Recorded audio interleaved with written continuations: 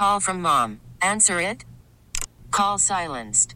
Instacart knows nothing gets between you and the game. That's why they make ordering from your couch easy.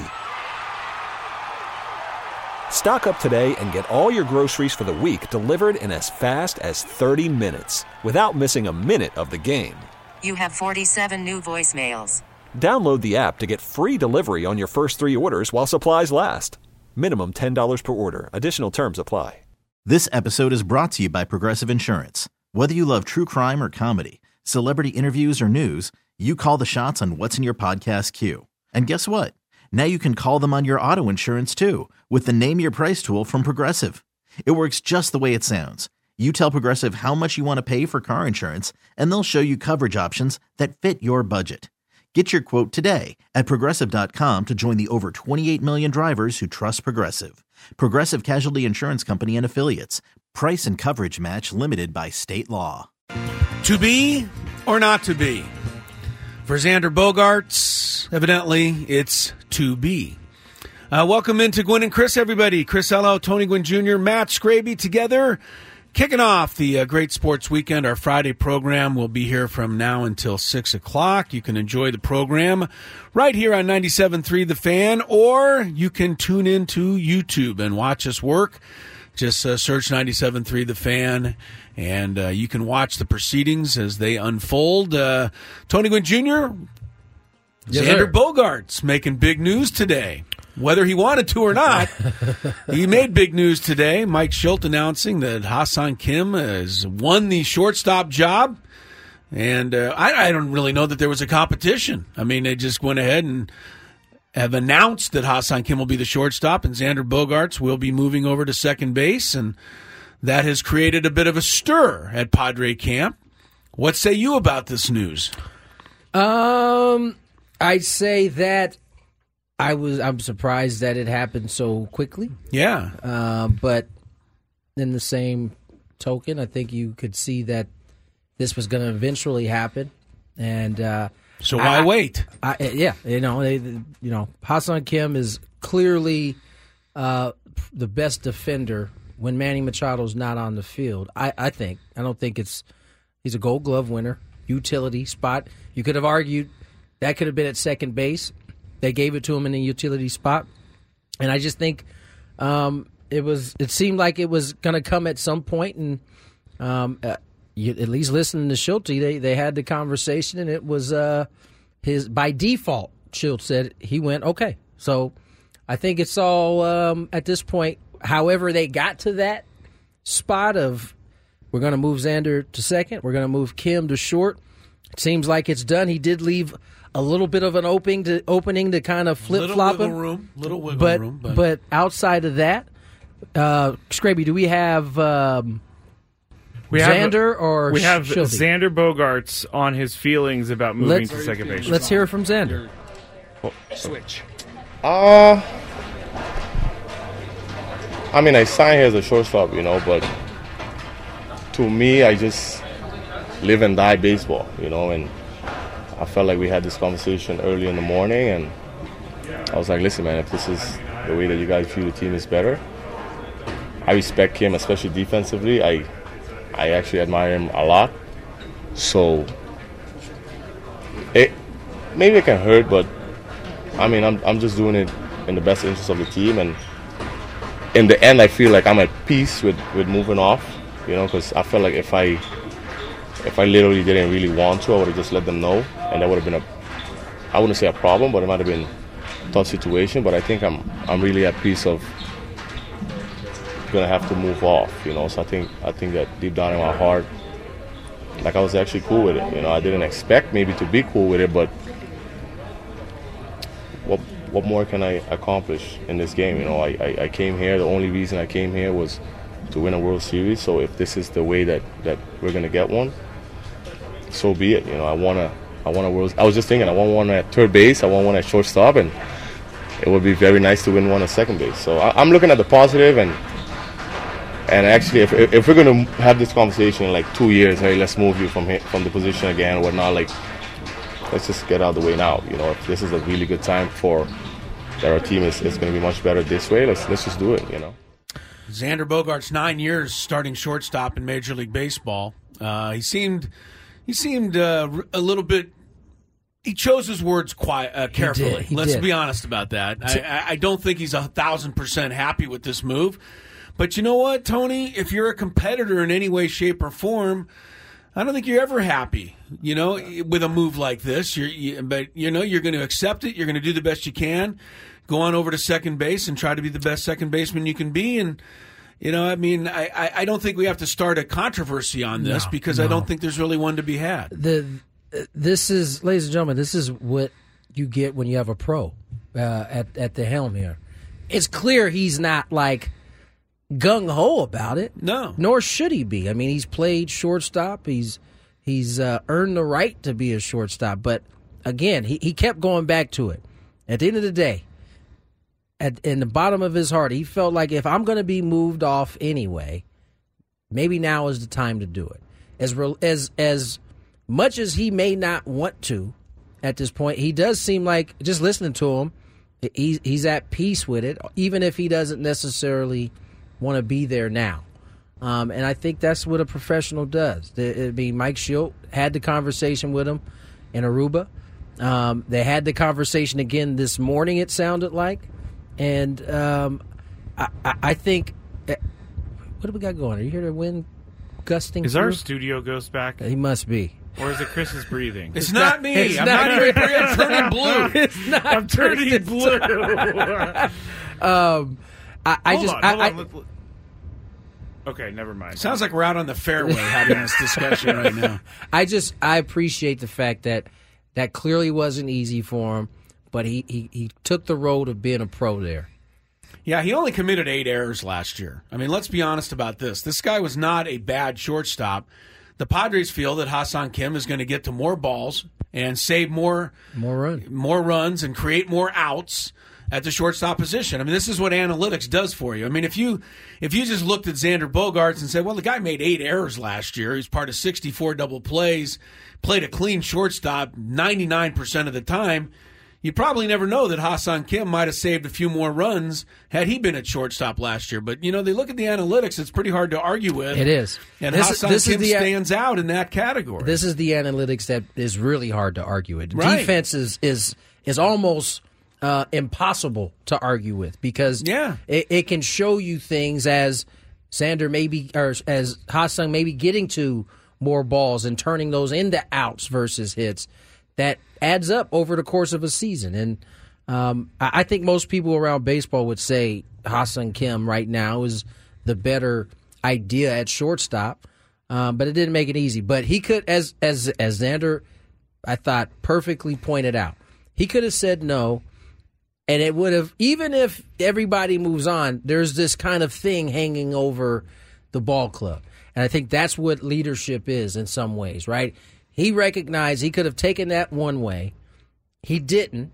He's gonna do his best for the team in this case, and that pours cold water on any controversy that could have been had he said, no, I'm not ready to do this. Yeah, well, I'm going to go ahead and boil some water and make a little controversy just for fun, Tony, because I remember one thing that Xander Bogaerts said when he was first approached about this, whether it was the end of last season or sometime this offseason when it first became known that the Padres might be shifting him off shortstop. And what was presented at the time, not necessarily to him, but to all of us, was that Xander Bogaerts might eventually be heading over to first base. And I remember what Xander Bogaerts said. He said, I want to stay in the middle infield. I either want to stay at catcher, second base, shortstop, or center field. Because once you go to the corner spots, the next spot is the bench. And I remember him saying that, and I thought of that today because, you still have Jake Cronenworth on this ball club, and I don't know what the analytics say about Jake at second base as opposed to Xander Bogaerts, because Xander Bogaerts hasn't played second base yet. But I know that Jake Cronenworth's a great second baseman, and a lot of people feel like his talents are being wasted a little at first base. So my controversial thought is, and I bet you Scraby will back me up because he's into these conspiracies, I wonder if the Padres even at all broached the idea of him going to first base only to be turned down and then settled on an agreement with second base. That we don't know. We don't. Well, we do know. Here we go. During Mike Schultz I knew that I would have support on this. It's like throwing chum out there. I just know. to kind of fish biting Here a he little comes. bit. So we have, I think, a little bit of misinformation spreading in our YouTube chat. Join us. You can just search 97.3 The Fan on YouTube. But there's some discussion going on that the Padres told him today. But that is not what we're hearing, because Mike Schilt actually said they had a discussion in Aruba. So this clip is 2 minutes long, but it has a lot of information in it. It talks about Mike Schilt was asked when he approached Xander Bogaerts about playing second, what he expects from Bogaerts, and if there was any thought of moving Jake Cronenworth to second base and Bogaerts to first base. Well, I had a starting point of the conversation with him to take his temperature in Aruba. Pretty good place, by the way, to have a conversation of any kind. And so we started the process there, and then, AJ, clearly you can ask him as well. But, it was an ongoing conversation, and, we finalized it recently. You know what you're going to get from Kim at shortstop because he's played there before, but what are your expectations given Xander's skill set for what he can do at second base? Well, the good news is you want as many shortstops as you can have on a baseball field in as many positions as you can have. So, to the examples I mentioned earlier, we got Toddy, the shortstop that goes to right, great. Kimmy, the shortstop, goes to second, fantastic. Crony has played shortstop and goes to second and first and has been really good. So, if you can have as many shortstops, and the experience of that is from I understand how to play the middle to go to second is really important. So, I expect it to be some transition, some learning curve, clearly. I think we'd all be naive to think that won't be the case. But also, with Bogey, that we'll make sure of, and he'll do in any way, is he's still a captain of our infield. He's still a guy that's going to run point guard, from the second base position about how we're operating, how we're competing, how we're aware of game situations on the field. Mike, was there any thought moving Jake to second and Bogey to first? What was part of the calculus there? I mean, listen, again, we've got a different ways, Palms, to look at this, but, Bogey came in here to be a shortstop. He's a valuable guy in the middle of the field. Crony's already demonstrated he's really good at first base. So I don't think we want to – let's keep Bogey up the middle where he's clearly done very well. And as I alluded to with, talking to AJ in his question, it's a guy that we want to continue to have in the middle for his baseball IQ and his leadership. So there you go, Mr. Conspiracy Theory, Chris. So he says that what did you get from that? What did I get from that? What his answer about Cronenworth, or just the entire? What I got from his answer on the Cronenworth thing is that it's something they thought about. Honestly, yeah. I mean, he didn't really directly say no. We didn't consider it. We're keeping Jake at first. What I got from that is that there might have been a little thought about it, but this is the. They got to try to keep Xander somewhat happy, and I think if they had said, we want you to go to first base, that would have triggered a problem, in my estimation. That is, I think, one of the things that my antennas went up. When he reiterated, Xander signed here to be a shortstop. Right. Okay, well, first base is nowhere near that. That's far away. Second base is a little bit closer. You know what I'm saying? And it keeps you one spot away from, as you said, the bench. So, listen, I wouldn't be surprised at all if they entertained it. I wouldn't be surprised if there was a discussion about it. But they have settled on Xander at second, Kim at short, and that only leads us to believe Cronenworth at first. And so, and I think that's fine. I do. Jake is a fantastic second baseman. He's also a really good first baseman. Pretty good. He's not. He's not far off from probably starting to be in a Gold Glove conversation.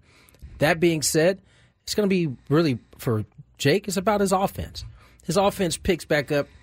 You don't really care where you have him, especially at that point. Especially if you're getting the production from Xander and Kim and Manny when he's back healthy. The interesting part is Manny. I guess if. It almost feels like Manny's going to be back by opening day. They're making it sound that way because they're having not even the conversation talking about having to put somebody at third. Right, having the conversation about Kim playing short. If Manny's not available, you would assume Kim is sliding to third, And which that means puts Xander at back shortstop short. again. Right. So that might be a quiet positive in all this, that we're not even talking about the third base position. I just said we may have some misinformation in the chat, but Xander Bogaerts, I've been listening to more of these clips, and I think I have one after the break that may put a little bit of a question on our mind whether or not he's cool with this. Well, I don't think it really matters at this we already point. have a little question in our mind whether or not he's cool with it, but it'll be interesting to see what he says. I don't think we need to make a major controversy out of this. As I said, he's a competitor at heart. If you are a starting shortstop for 9 years in Major League Baseball and you win World Series, you're going to feel some type of way if they want you to move off a shortstop. So I'm not surprised that he's not 100% with it, but it sounded like he's going to accept it and go over to second base and do the best he can, and I don't expect there to be much of an issue beyond that. Yeah, he's like I said, he's a pro, and whether he was ready today or not, he certainly said he's at peace with it deep down. So yes, he did a very good job of choosing his words carefully in the first clip we heard. Well, here's some more clips from Xander Bogaerts. You guys keep chatting away in the chat room, and we'll figure it all out from here. There are some other things going on in sports today, including a huge matchup for the Aztecs tonight. Dylan the Villain, a.k.a. Jalen House is his name. He plays for New Mexico, but he is the Mountain West Conference's top villain. Mark Ziegler, banner headline story in the Union Tribune, welcoming House to San Diego tonight. The fans will be in wait as the Aztecs take on the Lobos in a key college basketball game. And there is news from the Genesis Invitational. I saw this. Tiger Woods will not be winning in his return to the golf tour. We'll explain why when we come back. We are underway for a Friday. Glad you're with us. We got our countdown among a whole bunch of other stuff between now and 6 o'clock. Chris Ello, Tony Gwynn Jr., Matt Scraby, Gwynn and Chris on 97.3 The Fan. I have this strange feeling that there's going to be some verbal warfare today at some point. Scraby's on one today. Do you think maybe we just might do the head-to-head tackle off? Today would be a perfect day for that. I got some pent-up aggression. Yeah, man. 2:23 on the clock. Before we get into some more Padre talk, Chris talked about some news coming out of the Genesis, and that news is that Tiger Woods had to pull out of the tournament, had to be carted off after or on 7. Yeah. And therefore had to pull out of the tournament from there with some type of illness. Well, he had the back spasms yesterday and the illness on top of that. So, yeah, when you say carted off, it makes me feel like he was lying down in the back of a car That's what with it his said. thumbs up in the air. Like I can tell you he was like riding in the front guy. seat. Yeah, but they did take him back to the clubhouse. Tiger did not finish the second round. So I did want to thank him on his way out of the tournament for that shot he hit yesterday on 18, because I'm sure you saw a highlight of it, but The one that went into the tree? The one that went directly into the this tree. way. Like went like a right turn. It's the only shot Tiger Woods has ever hit from a fairway that I recognize as something I can do myself. We were talking about this a little bit yesterday, or off the air, though, and I think the one shot you and I both described that we'd like to see pros hit more often is, the rare time you've hit one in the fairway and it's, you hit a nice little drive and you get up for shot number 2. And you dribble it ahead about 10 yards. Yes, that would be cool to see once. That's the one I want to see from the pros. Scrappy, why aren't they capable of doing that just like one time out of all of the millions of like pros? The shake isn't impressive to me. The 10-yard dribbler. The dribbler. That's the one I want to see. There isn't one golfer I've ever seen take their eye off the ball to the extent where they just dribble the ball. I remember one in the Open Championship maybe like 3 years ago from Eduardo Molinari. Really? He Did he hit one of those? I'm going to go look for it because I thought that he topped one. But I feel like I've seen somebody top one and that bad boy just roll all the way. Still got 150 yards out of it. Yeah, because the rest of us weekend warriors, we're capable of that.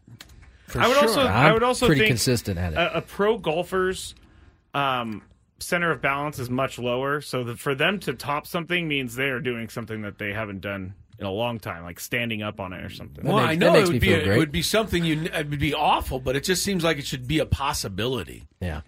Anyway, no possibility. It's not. Scraby had some more sound from Xander Bogaerts. It sounds like he was asked, when did he find out?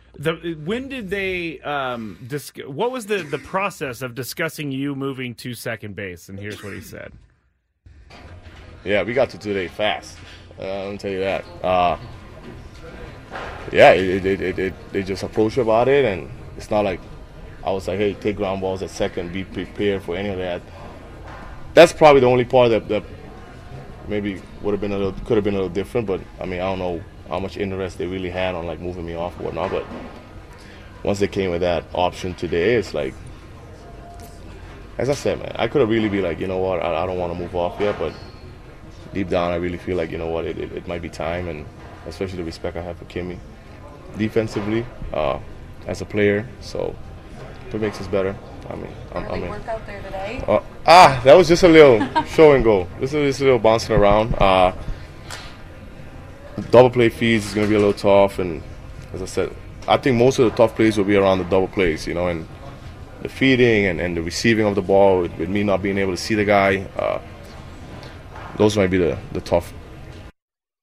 Okay, what's clear to me is regardless of when they had a discussion about it, he wasn't necessarily expecting it to happen right now. No, he wasn't. But I also don't think he was 100% blindsided. I don't think he was, too. You know, I don't think he was definitely. either. I mean, Schilt, I think, you know, he told the truth. They've already talked about this during the offseason.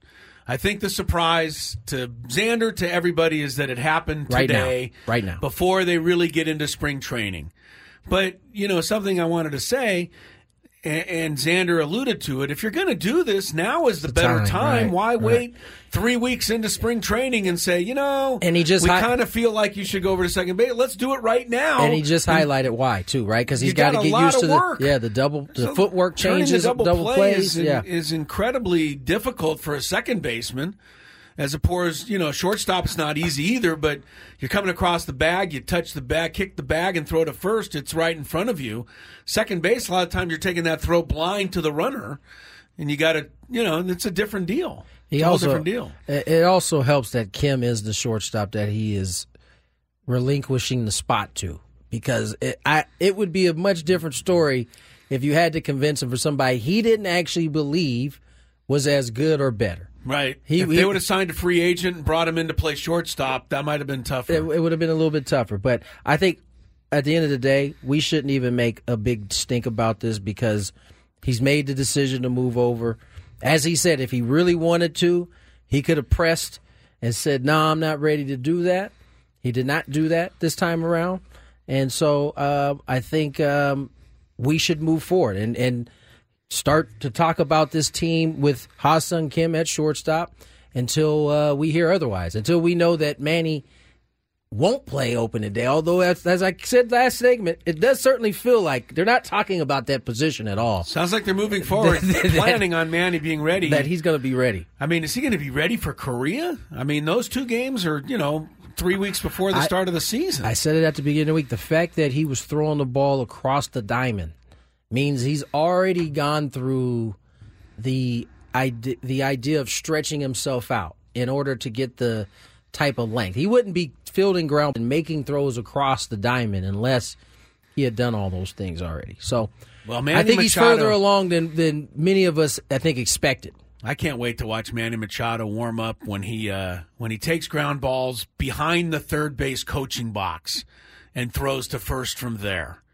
It's something to see. Yeah. No. I mean, I know that you don't normally pay attention to infield practice between innings, but Manny makes it kind of exciting. His arm is so amazing. One thing for Mike Schilt, too, a little more ammunition the next time he's asked about this, is he talked about having Kim at shortstop, and then Bogaerts, who's a shortstop at second base, and Cronenworth, who's a shortstop at first base, and Tatis, who's a shortstop in right field. He forgot to mention that he's got Machado, who's a shortstop at third base. Yeah. So he has 5 shortstops out there playing defense, and that ought to help get the job done. I was asked in my DMs yesterday about Fernando's comment about right field being the most important position at Petco Park. Somebody asked me how I felt about that, and I think there's some elements that's very true, and I think it especially holds true in 2024, right? You no longer have a two-time Gold Glover patrolling center field to help you with that distance that you got to cover in right center, right? We don't at this point. It's Jose Azocar, who I think is more than a capable center fielder, but you are losing a Gold Glover. So yeah, I think his comments, especially in 2024. Are true. I don't know that it's the same way every single year, but obviously Petco Park and the way it's built, right center is probably the distance you have to cover most. Is that why you say right field? Why is right field harder than left field at Petco Park? For those who don't really have enough understanding of all of that, more ground, like me. Yeah, more ground to cover. In right field. Just more room. Left field, smaller. Shorter. So in left field, you got your shorter track that kind of just goes straight across. I think in right field, you got in the corner, you got the really short porch, and then it kind of kicks out. And that wall is really just stays that way all the way out to center field. Okay. And so there's more room to cover for. You also got the little Petco porch thing at the there very beginning. Down the right field line. That part. I don't know. Is the bigger issue? It's the gap side. Getting to right center field, running it down in front of the sand out there, covering that area that beach. Leads into that beach area. Is a. I'm pretty sure Fernando can get there. Oh yeah, because we saw him get there. There was a lot of times that Grisham got there and made the catch, but Fernando was standing right there. They're both there. Yeah, and that's what I'm saying. This year, and if we didn't have a Grisham in pass, Fernando would have been extremely important to get to those balls. But right. I think now with no Grish there, it becomes even more vital. All right, let's get to break. When we come back, the Aztec baseball team gets started today against the Portland Pilots down at Tony Gwynn Stadium. We'll have head coach Shaun Cole on to talk a little bit about this ball club and where it's headed when we return. We're Gwynn and Chris. Call from mom. Answer it. Call silenced. Instacart knows nothing gets between you and the game. That's why they make ordering from your couch easy. Stock up today and get all your groceries for the week delivered in as fast as 30 minutes without missing a minute of the game. You have 47 new voicemails. Download the app to get free delivery on your first 3 orders while supplies last. Minimum $10 per order. Additional terms apply. This episode is brought to you by Progressive Insurance. Whether you love true crime or comedy, celebrity interviews or news, you call the shots on what's in your podcast queue. And guess what? Now you can call them on your auto insurance too with the Name Your Price tool from Progressive. It works just the way it sounds. You tell Progressive how much you want to pay for car insurance, and they'll show you coverage options that fit your budget. Get your quote today at Progressive.com to join the over 28 million drivers who trust Progressive. Progressive Casualty Insurance Company and Affiliates. Price and coverage match limited by state law. I'm Sandra, and I'm just the professional your small business was looking for. But you didn't hire me because you didn't use LinkedIn Jobs. LinkedIn has professionals you can't find anywhere else, including those who aren't actively looking for a new job, but might be open to the perfect role, like me. In a given month, over 70% of LinkedIn users don't visit other leading job sites. So if you're not looking on LinkedIn, you'll miss out on great candidates like Sandra. Start hiring professionals like a professional. Post your free job on linkedin.com/recommend today.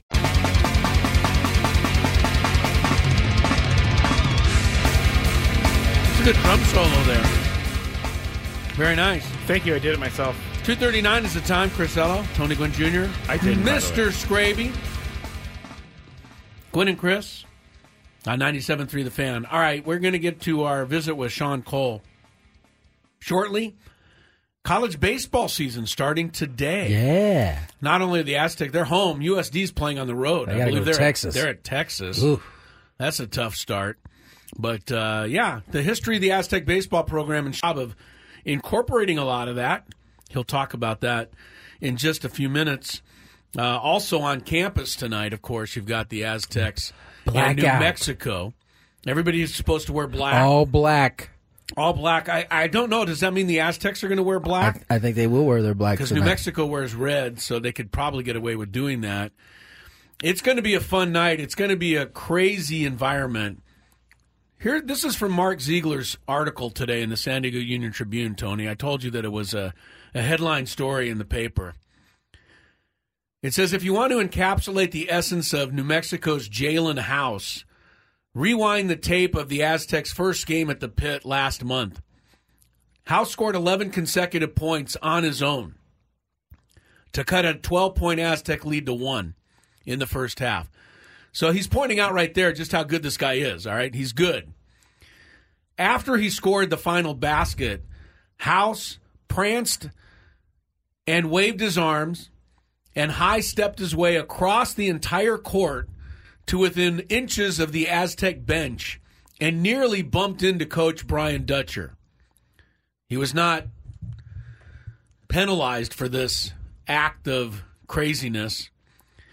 Last week at Nevada, House waved his arms wildly after New Mexico beat the Wolfpack, and there was all kinds of hate directed at him from the Nevada fans as he went off the court.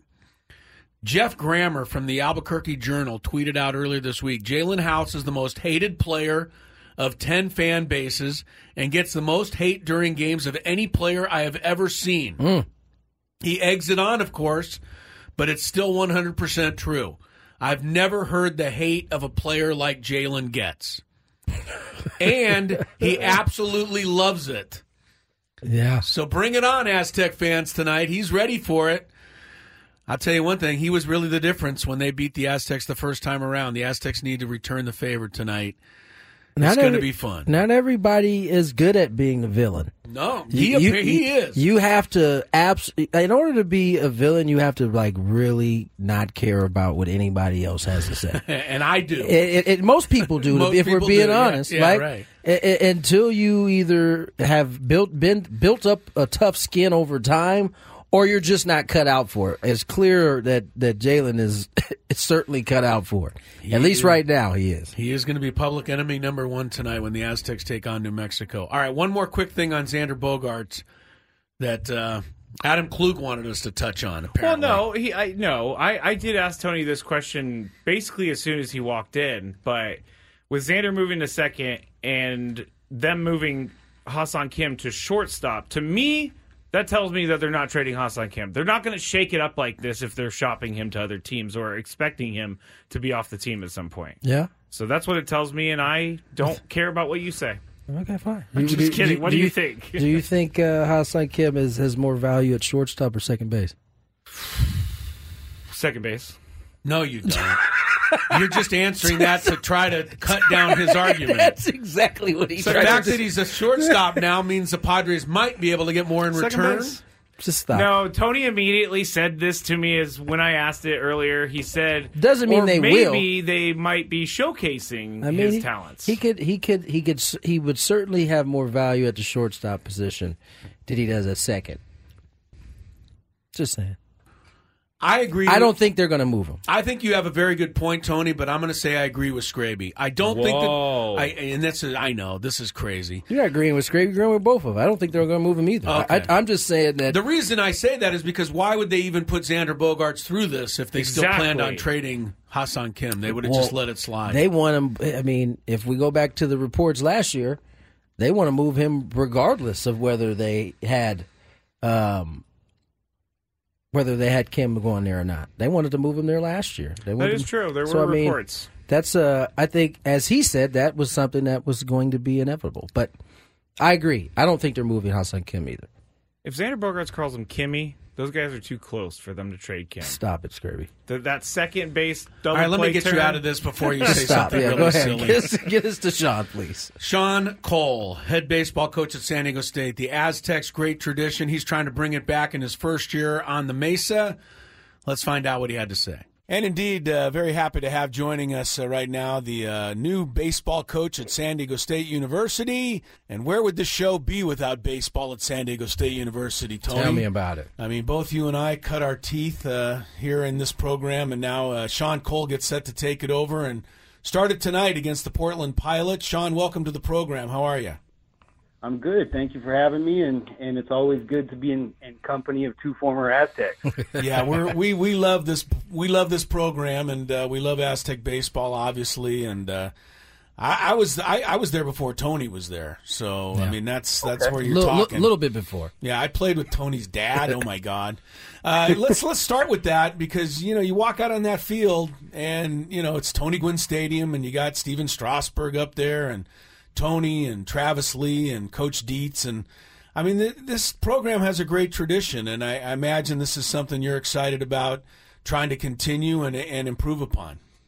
Absolutely. I actually was just on the field earlier, and they repainted all the TG logos out there, and it looks great. Every day I go into Tony Gwynn Stadium, I feel fortunate to have this job and be a part of this program because of the rich history and tradition. I'm getting text messages all day. Buddy Black just hit me up recently, and Strasburg this morning.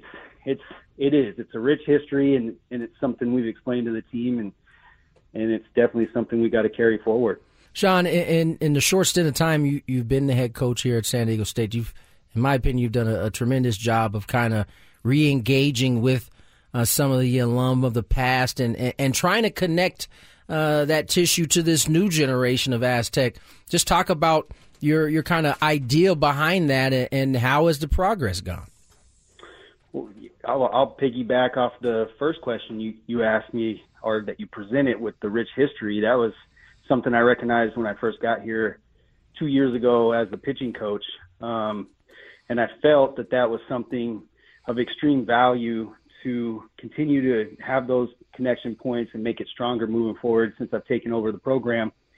I just think there's so much tradition, history, people that have moved on, whether it's having great professional baseball careers or moving into other facets and areas that can be beneficial for our players to hear about, and how they can succeed in other areas beyond baseball. Because let's just be realistic. There's probably a small percentage of guys that will move on from this roster and be Steven Strasburg or Tony Gwynn or on and on and on, a major league player. They're going to go on and become great professionals in other areas of life. So to have people with real life experience to come back and connect with our guys is invaluable.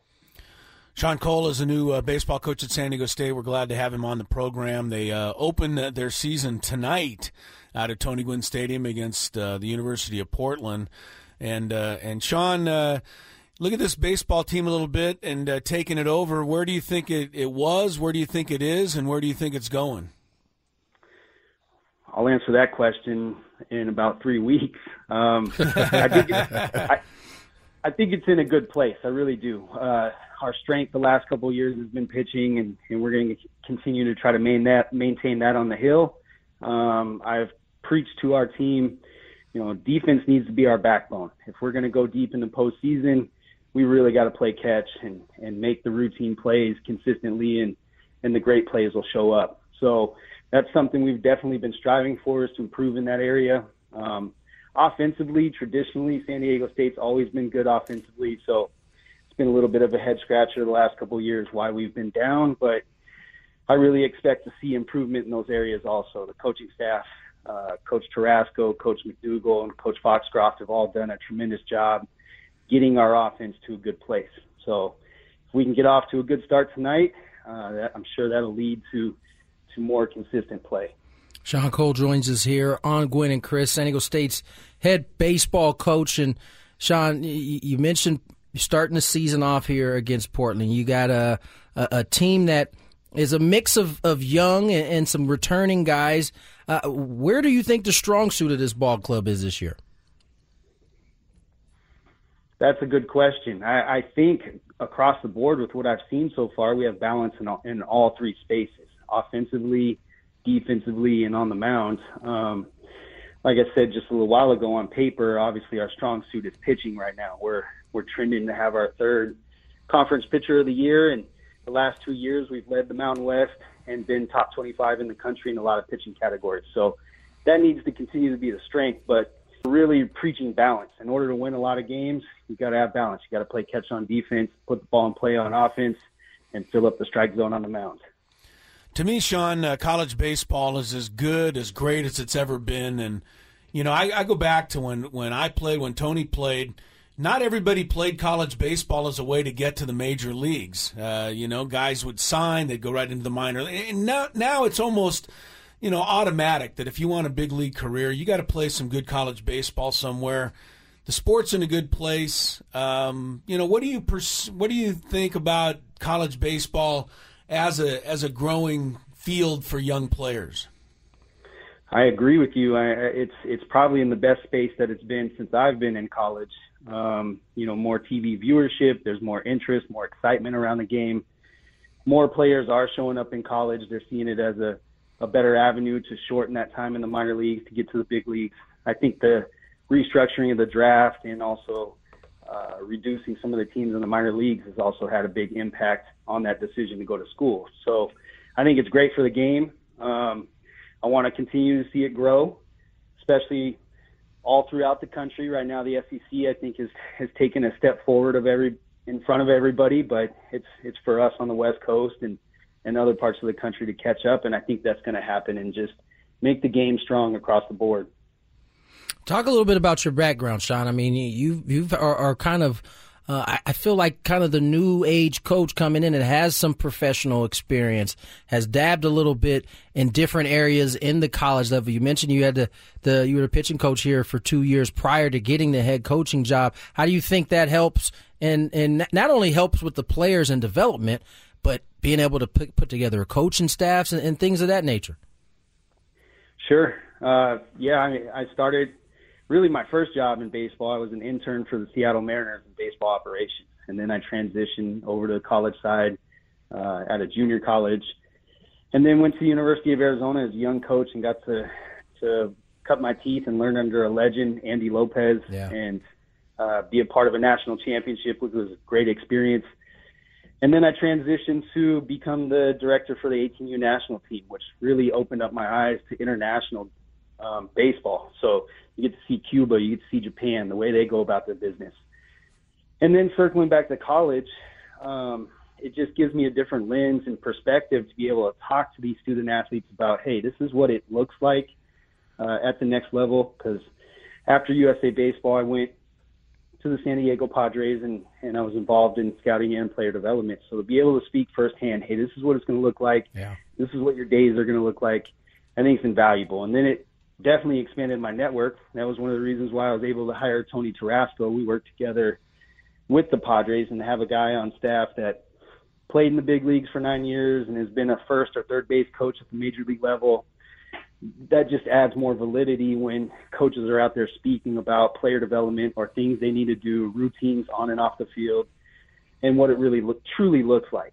So it's grown me tremendously to dabble on the pro side and be on the international side, and I think it's made me a better coach coming back to the college game. San Diego State baseball gets started tonight against Portland. Coach, I saw the preseason predictions, and that's always fun to clip out and put up in a locker room, especially since they have you guys fourth. I know you guys want to prove that wrong. Give us a couple of players that we can keep an eye on. I know you have some returning all-conference type guys. Yep. Definitely gave us some motivational material to hang up in the locker room. It's laminated, and there's some notes written on there, and so it's good. It's a gift that was given to us, but we have some key guys that are returning. Xavier Gonzalez, who's arguably the best shortstop in the conference, and his bat has really excelled in the last couple of months. So if he's able to impact the game on both sides, I think that's going to be valuable. On the mound, we have some experience tonight. Chris Canada, he's been our Saturday guy. He was our Sunday guy as a freshman. Omar Serrano is another experienced junior. Last year was our Sunday guy. And then Xavier Cardenas, who is probably right now our highest level prospect. He's throwing on Sundays. He's a sophomore, and he can run it up there at 95 to 98. So I'm sure he's going to get a lot of attention this year. And then we also have Jaden Berkovich, who's closing for us, who's a redshirt senior, if I remember right, with all the COVID rosters and changes sometimes. I feel like these guys have been here for 10 years. So, we have some freshmen that are exciting. Finley Bates is going to get an opportunity to play second base tonight. Josh Casada, a kid from Florida, left-handed bat. He's going to be in the DH spot. And then Colby Turner is going to start at third base. And then a local San Diego product from Madison High School, Jake Jackson, is going to be in left field. So they're going to bring some energy and excitement and hopefully push some of those older guys. And then you have really good, solid defense with Irv Weems and Montoya, who are older guys that are running around in center field and right field. Well, Shaun, we wish you the best of luck. Tony and I will be supporting as best we can. Unfortunately, I certainly can't contribute on the field any longer. Tony could probably still run down a few fly balls for you if really need be. But, we'll be keeping an eye on you guys. We wish you nothing but the best. Keep the Aztec baseball program strong. And congratulations on the new gig and best of luck. Thank you, guys, and go Aztecs. The new head man at San Diego State, Shaun Cole. All right. USD's baseball scene opens up tonight. We got odds on their game. Also, the Aztecs-New Mexico matchup. We'll take a look at all of it in the Daily Gambit. Kicking off hour number 2 next. Kicking it off. Tell you what, you come in here at your own peril because you might catch some strays. Yeah, a lot of people think it'd be fun to come into the studio, but Frank Marchese checked in, and we proceeded to rip on the Mets for about 10 minutes. Well, you know what? The funny thing is, Frank rips on his own team worse than we do. I mean, that's the Met way, though. They are famous for ripping on their own team. Yeah, but you want to come in here, be prepared to take some heat about whatever your favorite team might be. We got a Daily Gambit. Had some bets. I'm not sure how I did. I feel like I didn't have a good day. But we're going to find out here shortly. Scrape, you all right over there, man? You seem a little fired up today. I'm fine. Yeah? I'm actually really ready for a 3-day weekend. Oh, that's right. It's a 3-day weekend. Man, I didn't even not great know. If Chris showed up on Monday to work and no one's here. It's not like it's really I was that about far to say, out of my he's way. just walking up the street. It's not like it's a big deal. It would be hilarious, though. Like if you or I made that mistake, we'd be would pissed. Cost you. Yeah. Out of anyone in this room, I think, Tony, you're the one to show up on a Monday when it's a holiday. Probably am. After all, Tony showed up without any equipment a couple of weeks ago. I think it was last Thursday. My wife brought my stuff. He was completely empty-handed. Like literally in the car, like he had nothing. I have nothing. He had nothing. I have nothing. Yeah. Let's get to the Daily Gambit. Do you like money? I think about money a lot. Do you like money without doing anything? Winning. Do you want to make money while watching sports? I think Washington is immortal luck. Washington! Woohoo! If you answered yes, this is your segment. Just don't blame us when you lose. Well, nothing is ever your fault. It's your game. Take it. Gwynn and Chris go through the top bets of the day in The Daily Gambit on 97.3 The Fan. Daily Gambit is our daily sports betting segment here on Gwynn and Chris. Please, everybody, gamble responsibly. I am having the hardest time right now finding NASCAR odds. It's kind of crazy. I wonder why. How I cannot... NASCAR is a big betting sport. Yeah. You kidding me? What do you bet on? The Daytona 500. No, but just who's going to win the race? Oh, yeah, who's going to win the race, and you can do in-race betting where it's like who's going to lead at lap 100 and who's going to lead the most laps, things of that nature. That's really the only thing you could bet is who's leading, right? There's no other prop bets in there. Like no, there are. Oh, there'll be like maybe where they do like a crash or something. Or like how many yellow flags will there be over, under, 6.5 type of thing. According to what I have here, and I have discovered this, the co-favorites to win the NASCAR Cup. Oh, this is the whole series. Yeah, that's what I keep finding. Well, they haven't. I don't know that they've actually finalized the field yet.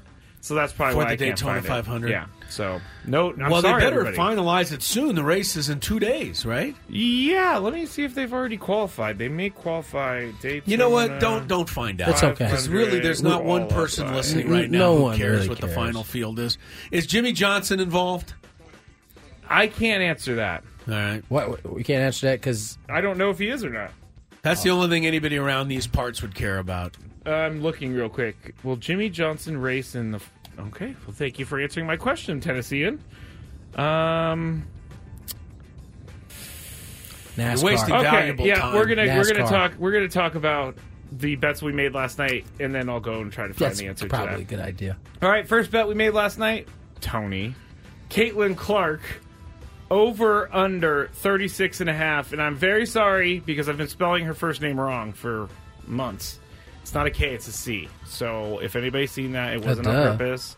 You didn't know that either. Yes, I did. But hers was over under 36.5 points. Not only did she get the 36.5, but she got 49 points. Chris said over. Tony and I said under, so Chris wins that one easy. And she is now the all-time leading scorer, and she said it in style.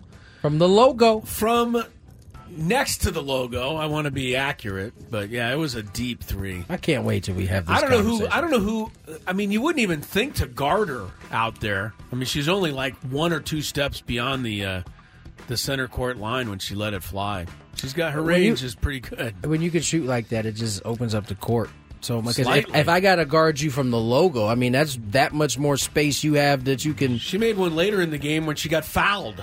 It was a 4-point play from the logo.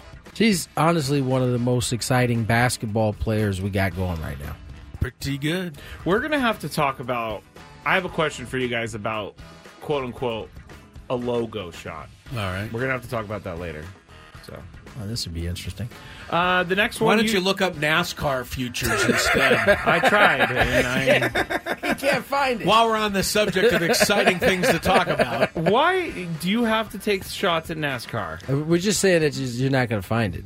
All right. Colorado and UCLA played last night. Yes. UCLA +2. Are you skipping right now? Or are you like, you have like a scratch on you, right? Something. Thank you, Tony. UCLA +2. UCLA did win 64-60. You guys chose Colorado. I chose UCLA. So 1-1. You got one there. I did. USD was next. They were 6.5-point favorites over the Portland Pilots. Chris chose Portland. Tony and I chose the Toreros. The Toreros won, but they only won by 5, 71-66. Win for me. Haven't won one yet. Now, Chris, you're going to have to help me with UCSD score last night. They blew them out. They won by 17. I didn't get the exact score. I think it was 81-64, but UCSD with a nice win last night. We all chose UCSD. We were all correct. Final bet, Timberwolves over and the Portland Trailblazers. Timberwolves 9.5-point favorites in that one. T-Wolves win 128-91. Chris chose Portland. Tony and I chose the Timberwolves. Well, I went with the Portland double dip there. I went with the basketball Portland and the NBA Portland. I guess, what's his name? DeAndre Ayton just decided it's too snowy. Was there a blizzard? Is there a blizzard out there again? I mean, you shouldn't lose ever by 37 points on your home floor in an NBA game, even if you're playing a team that's better than you. If I'm not mistaken, that's a no-show. Somebody lost by 50 the other day to the Celtics. Yeah, but at least it was on the road. It was Brooklyn at Boston. Yeah, and there was a live spread. I don't know that you should ever lose by 50, regardless. Yeah, home or away. The live spread was minus 47.5 at the time that they had like their biggest live deficit. spread. Hey, 97.3 The Fans microphones on MLB Network, everybody. Hey, and the yellow hat of the Padres spring training is on the head of Xander Bogaerts. Yes, but that's it for the answering bets a bunch of questions we made yesterday. Now I do have odds now. I found them. Took you long enough. Well, for what? They're the not, Daytona 500? Yeah, they're not in the format that I like. It's not like the plus 200 or something, but they're like the format that Chris likes. 19-2, 10-1 odds, things of that nature. So the Kyle Busch is 10-1, Denny Hamlin 10-1, Brad Keselowski 19-2, or 19, yeah. Ryan Blaney 11-1, Joey Logano 12-1, Chase Elliott 14-1. Longest odds I could find, BJ McLeod 250-1. So there you guys go.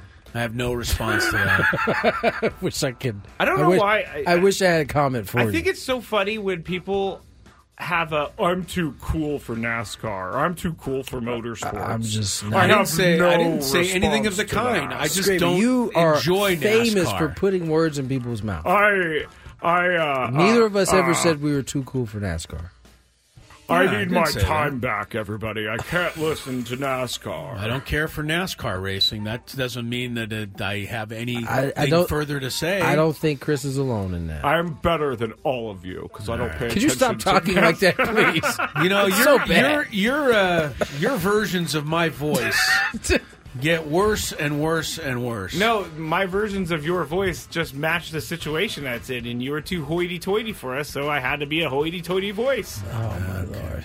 I don't watch NASCAR. What are you supposed to be? Sean Connery. Sean Connery, that's what I thought. You fake Sean Connery. Anyway, Chris, take it away. Okay. Here we go. Now you're like Eeyore. Things you should be doing instead of watching NASCAR this weekend. What? Focus in on some of these games. All right, first up on our bet. Last night, by the way, Scraby, you were 3-2. Woo. I was 3-2. Tony, 2-3. Texas Longhorns are a 2.5-run favorite over the San Diego Toreros tonight in the college baseball opener down in Austin.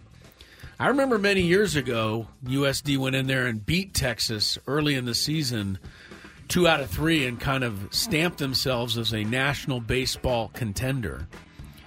I don't know where USD is these days, but 2.5 runs, I'll take USD. Why not? I don't know. It's just one baseball game. Tony, what about you? Give me the Brock Ungridge-led Yeah, gotta go USD with Brock there. Toreros. Scraby? You know, I did some talking to someone about this very game. Yeah, And where did that talking to someone get you? Oh, who was that someone? Braden Surprenant? I'm not going to reveal my source. I'm sure it was. Sounds like it. But I'm going to take, and this is not based on what he said, but I'm just feeling like Texas wins. Sorry. Oh, wow. Based on what he said. Sorry. No, it's You know what I got for you, Scraby? What? Horns down? Horns down. Chris, you better not do that. Yeah, I know people are going to get mad. Yeah. You might get attacked when you leave here. You know, it's just classless when they go horns down. It's really not. It's not. It's not at all, actually. Stop taking it so hard. Tonight out at Viejas Arena, San Diego State is a 6-point favorite over the New Mexico Lobos. Tony, we've already talked about it. Well, of course, the only thing we've talked about is the fact that Jalen House is the most hated player in the conference. The Aztecs better, realize that New Mexico's got some other pretty good players beyond him. What do you think tonight? Aztecs? I think the Aztecs pass with flying colors tonight. Okay. One thing the Aztecs have better do is get off to a good start, which they have not been doing at all recently. They've been down like 10 points in the first 5 minutes of 3 or 4 straight games. Scraby, what about you? Lobos plus 6? Interest you? Yes. Taking the Lobos. Yeah, I think San Diego State wins, but it's going to be close. Yeah, this is going to be a close game.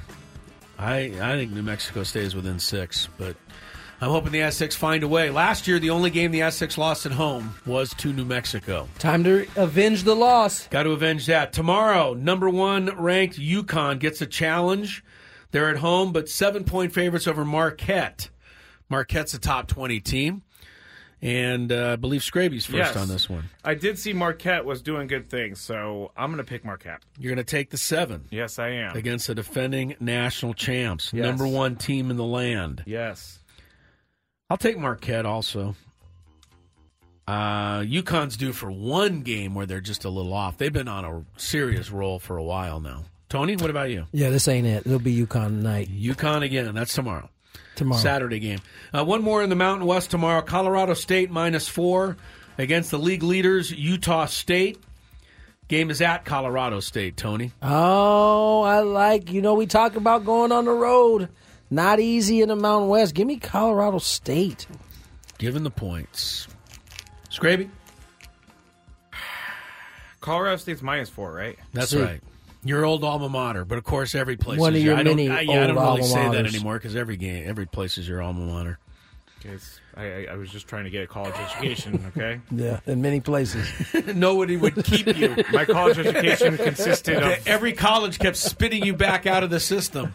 Every college, Colorado State, I majored in partying in Colorado State. So. All right. I'm going to go with Utah State. Oh, you're going to take the points. I'll take Colorado State as well. The home court advantage. One more. Sunday, Tony will be the only one in this room watching this game. All-Star game? The West is favored by 2.5 over the East. This is the dumbest bet we've ever made. No kidding. It's not. How My favorite. How they have found a way to put a spread on the All-Star game is beyond me, but they have. They're going to play defense this year. They have deemed that the West is 2.5 points better. They're going to play defense They're this going to year? play defense this year. It's going to be like 87-85 this year? No, that's too much defense. That would never happen. Scraby, you're up for the classic All-Star matchup. You know, I'm going to go with the West. You're going to give the points. Yep. Oh, I got a better bet than this, honestly. I mean, I'll give you that. You're taking the West? I'll take let's see, the Bulls don't have a player, right? So I'll take the West also. No reason for me to root for the East. Tony, West? I'm taking the West. Okay, I'm adding a bet. The over-under for this game. Oh. Listen to this. 300. 363 points is the over-under. They're expecting a score of 180-something to 180-something. Tony. Give me the under. You're going to say under. You're standing by your prediction by that they're going to play defense. Yes. Yep. I'm saying this is the first 200-point game in NBA history. Somebody will get 200. I'll go over. Scraby? I'm going to go under. You're going to go under. That's also. a lot. Oh, that's a ton. All right. We'll see how we do on Tuesday. So we're off Monday. Yes, we are. Let's Very get good. the break. Let's get back on track here. More Gwynn and Chris on the other side. There's some traffic. All right, welcome back to the program. 3:22 is the time. Chris Ello, Tony Gwynn Jr., Mr. Scraby. ESPN Plus, the pay-for-service that I subscribe to on my very own, just to get great information for all of you out there, asked 11 experts to pick their Super Bowl for next year. Thought this was interesting, Scraby. Thought you'd enjoy. Of the 11, how many do you think have the 49ers returning to the Super Bowl next year? 11. I don't know. Tony says 11. All 11 have the 49ers returning to the Super Bowl, according to Tony. How about you, Scraby? I'm just going to say, because Chris would only bring this up if the 49ers were being talked trash on, but 0. Talk trash on. Seth Walder, sports analytics writer, is the only one of the 11 that predicts the 49ers will be back in the Super Bowl next year. That's a fair prediction, though. It isn't a bad idea. We already went over the fact that no Super Bowl losing quarterback or making a debut and losing the Super Bowl has ever gone back to the Super Bowl. At least 18 straight times that's happened. You know what that means, Grape? And that means Brock Purdy's never going to find another Super Bowl again. Not only that, that means Kyle should start looking for his replacement. I'm sure he already is. Trust me. You're probably right. He goes through quarterbacks quick. Well, he's going to have to blame somebody beyond Steve Wilkes, so maybe he doesn't have that. Maybe he'll Wilkes blame Brock Purdy next.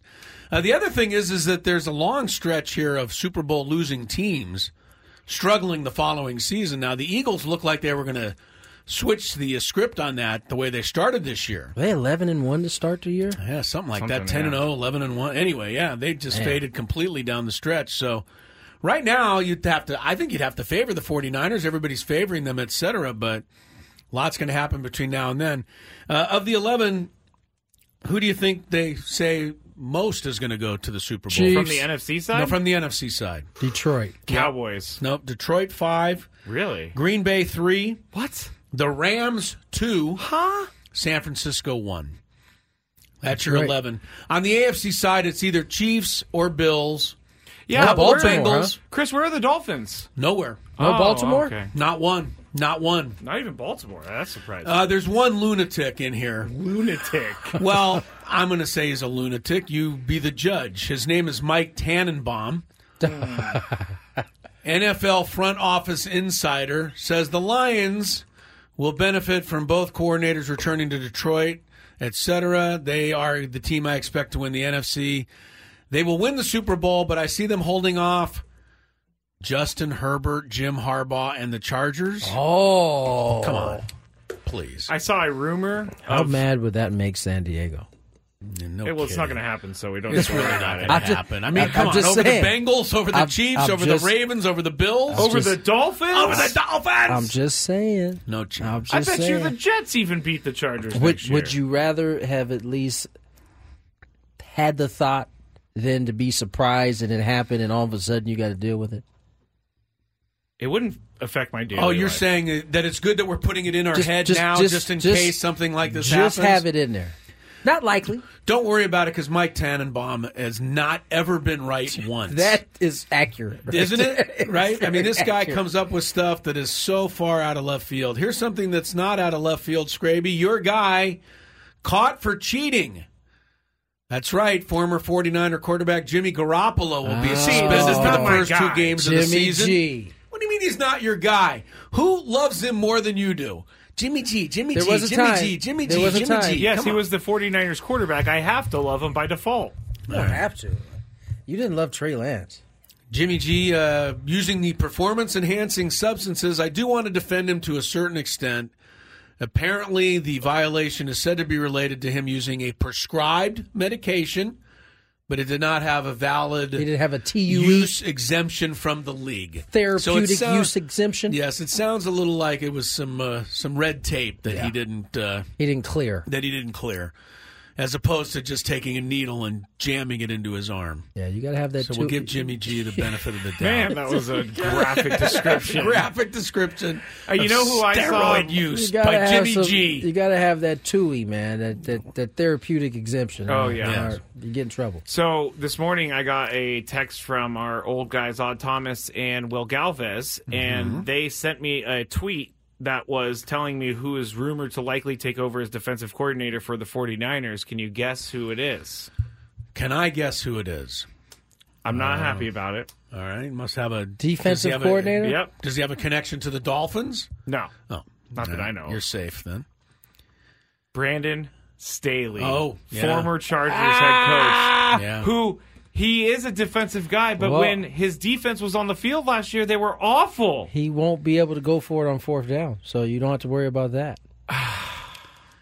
They shouldn't I have just fired don't like Steve this. Wilkes in the first place. They And shouldn't have. they Well, they probably proved shouldn't have, it with a graphic on television I the other day. I saw it. Steve Wilkes' defense is better than the one the 2 years before with Better than Ryan. D'Amico Ryan, and better than In what regard? In what metrics? in yardage and points yeah. and everything. I know. But didn't you hear the philosophy issues? Yeah. But And that's why- why, Didn't you hear that Fred Warner I was so didn't glad feel that comfortable? I think And I'm a- Stephen A. brought it up. He said, well, then what did you hire him in the first place? That's what I said. I'm afraid that karma will have an impact on your 2024-5 season next year, Greg. It's not going to happen. I'm just telling you. 10 of the 11 experts think it's say gonna no return to the Super Bowl Chris for the only- 49ers. Karma. Chris only likes to bring up experts when they fit his narrative. So It's a fun narrative. No, though. I brought up Mike Tannenbaum. He doesn't fit my narrative. He's got the Chargers no, in but the he Super Bowl. ultimately fits your. No, he doesn't. Yes, because he ultimately does. Scraby, it's okay, buddy. It's going to be a long season for you next year. By the way, I've been getting heat about the 49ers and how much I talk about them. Go back and check the tape. I didn't bring this up at all. No, we did. Happy to bring it up, We Scraby. enjoy terrorizing you about the 49ers. You mean Happy when we to go to bring it commercial up. break and you turn up the mic'd up segment that's on the NFL and it was the part where Dre Greenlaw got hurt and you did that? Yeah. I just wanted to hear. I wanted to feel the emotion on the field at that point. I already felt it. I'm sorry, I didn't. I needed that in my life. Okay. Scraby, are you a hater on the news from Kansas City today that the one and only Taylor Swift donated $100,000 to the family of Lisa Lopez Galvan, That's the one the lady woman that who was lost her killed life, in the yeah. shooting during the Kansas City Chiefs Super Bowl victory parade? I read this headline. I immediately felt really nice about it, really good about it. I think it's a really great gesture by Taylor Swift, but I can just see people out there going, oh, she's only doing this for the publicity, etc. So I have think to this ask is you, great. where How do you come to- feel about it, I mean, Scrape? is this going to make your way into your daily rant later on in the Oh, no. Scraby Chronicles? This is a good thing. No. This is why- okay with you? My daily rant has to do with how I'm getting old. So I'll tell you about that Because I'm later. just going to give you all of you a little insight into what Scraby said off No, the air. no, let me talk about what I said. All right, well, please. then include what you told me. Give him the whole story. I don't honestly remember, but I know the gist of it, and it was that You're so I think it's conveniently amazing. forgetful. No, I think it's amazing that she's donating $100,000 to this family because that is what this family needs. But she signed it Taylor Swift. Like, why do you need to sign it Taylor Swift? I really am not going to like badmouth her for this, but because I know that she wasn't the one that was actually doing this. Like one of her people was. You're saying it should have been anonymous. Yeah, I mean, and I'm not thinking that she wants any publicity. She does not need any publicity. There's no publicity stunt here, but it was. But very she can use a strange. little goodwill in the minds of, especially in the minds of football fans. I think everybody is out there going to say, "Hey, this is a really nice thing to do." Agree. Football fans are hit and miss on Taylor Swift.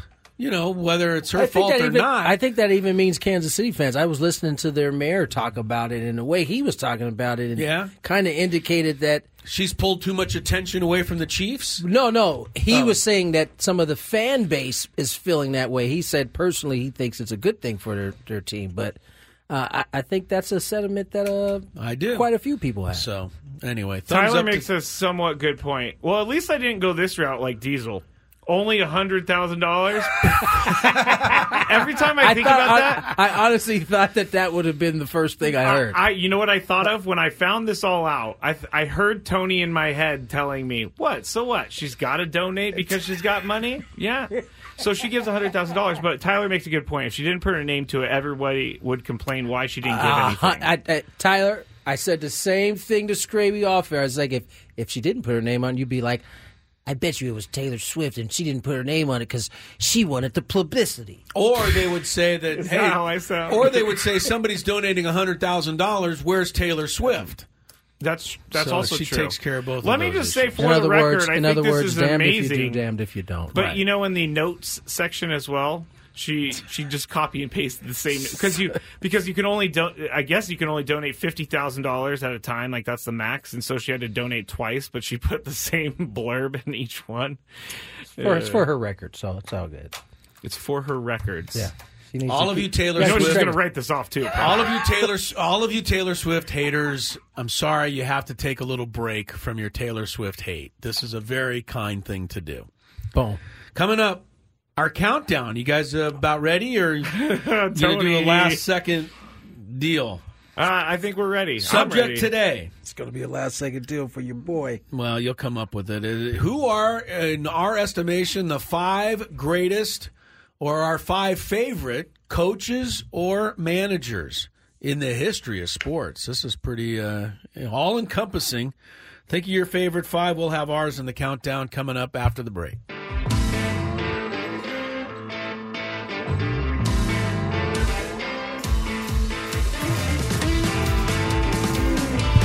$3.39. Tony Gwynn Jr., Chris Ello, Matt Scraby. Countdown. Top 5 of our favorite / greatest coaches of all time. Yeah. No single sport. Covers all of them. Can be anybody, too. Yeah. Can be somebody that coached you. I Yeah. mean, if you want to go in I that could have went that direction. route. I decided. You didn't go that route? I opted away. You mean Jerry, the car salesman who coached you in Poway Little League, is not in the running? No, he's not. He's not in the running. All right. Although I had some great coaches. Most of us do. Coaches, parents, or even alongside your parents, coaches / teachers have as much effect on there's no doubt young people as anybody. As a guy who played almost all sports. Yeah. Those are some of the lessons I think you take with you still as an adult. So yes, sir. Those are important people. I'm going to do this life. countdown, but I think everybody already knows the 5 that I've chosen.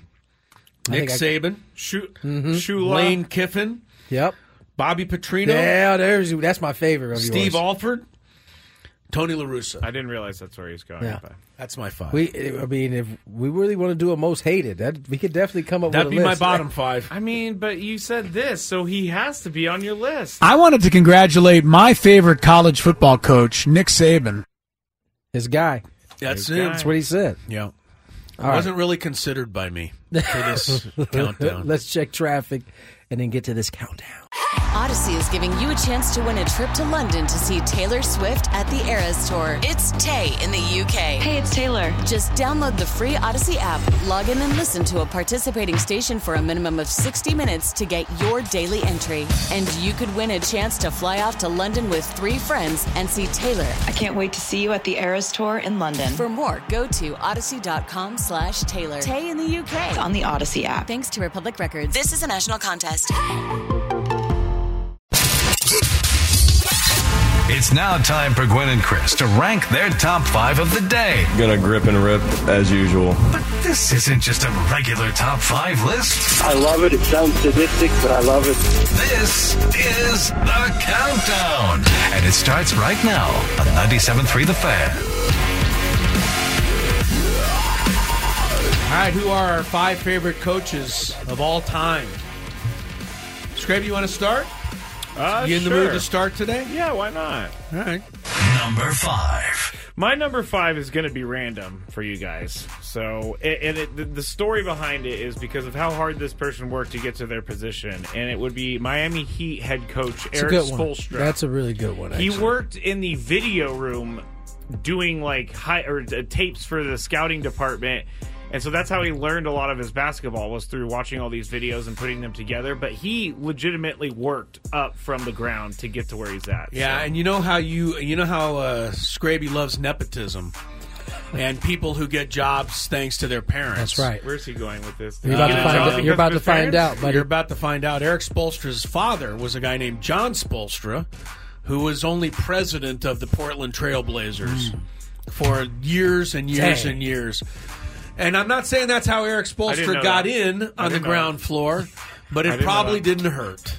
I'm just throwing that at you because I know how you love nepotism. Hey, you should have seen his whole spirit change when he heard that. I will say this. I don't like it when people get if he was hired to be a head coach right away, that would be... But right. But you're okay because he had to go from a video guy to... As long as you have to work your way up. That's what I care about. I'm not taking anything away from Eric Spoelstra. He's a great coach. I think it's a pretty good call. He's actually a Hall of Fame coach at this point. Probably is. Yeah. Like, Tony, no one gave you a starting spot in the major leagues. You had to work for it. No, so that's very true. Yes, that's what I'm after, is the work. All right, who wants to go next? I'll Tony, go next. You go. The first real representation of coaches for me was watching college basketball. Okay. And number 5 on my list, and so college basketball is going to be on this list more than once. But number 5 on my list is John Thompson, the late John Thompson. Good call. Georgetown, Hoya. He was a leader of young men. He certainly was. Really did a hell of a job. Whether we're talking Patrick Ewing, Alonzo Mourning, or even later in Allen Iverson, he produced a lot of not only good ball players, but dudes who turned out to be good people down the line. Yes, he did. And I think he was a big part of the growth of African Americans getting opportunities in coaching. Yeah, for sure. Because he took the ball and went to the top of the sport with it. People said, hey, wait a minute. Why aren't we looking at this opportunity? It's a good call. My number 5 is the only one who coached me. I'm going to go with Coach Dietz. Good one. The reason I'm going to go with Coach Dietz is because I always liked the giants of the coaching world. The Bobby Knights, the Krzyzewskis, Dean Smiths, I don't know, in college football, Woody Hayes, whoever. Anyway, I never got to work with any of those people, but I did get to play under Coach Dietz. And he's my giant, I guess. I mean, because he was able to run the whole program and did run the entire program. Everything. From mowing the lawn. From groundskeeping to scheduling to recruiting. Right. From the day that I walked into his office and he said, what classes do you want to take? And he picked up the phone and 5 minutes later hung up the phone and gave me my class schedule. There you go. That's what I was just so impressed with him. But more importantly than that, Tony, as you know, he helped me a lot further on in my later life after I was done with baseball. He cared a lot about me and really gave me a lot of opportunities and helped me, just specifically, and he did that for all of his players. So, yeah. Coach Dietz makes my list, sneaking in at number 5. Number 4. My whole list is a sham after I found out about Eric's His spirit is rattled now. I knew he was going to be rattled by that one. We have a chat that I want to read from Dan, and I'm putting it up right now. It says, "Why, Johnny, Scraby look like someone just walked over your grave." Sorry about that, Scraby. He does not like nepotism at all. He doesn't. I have another suggestion. Top 5 coach Pat Summitt. All right, absolutely. Well, don't give them all away. We might get to some of these. We only have 4, man. Yeah, we're only on Where's number Bob 4. Baffert, Chris? Bob Baffert? He's a coach. Coaching? He's a coach. Well, I haven't finished my list yet. I've only given you one name. All right, my number 4 is going to be a golf coach, and he was kind of credited for how good Tiger was. Butch Harmon was the guy. Butch Harmon. He was the golf coach to every big-name golfer back in like the early 2000s, maybe late 90s type thing, but Butch Harmon has been around for a long time. I will say I give a lot of credit to golf coaches because I think it would be a really difficult thing to do. You're taking one of these guys that is already naturally gifted, yeah. naturally amazing, and then you look at their swing and you go, all right, we got to change that entire thing. And they'll be like, what? Yeah. And they're able to do it. And they can.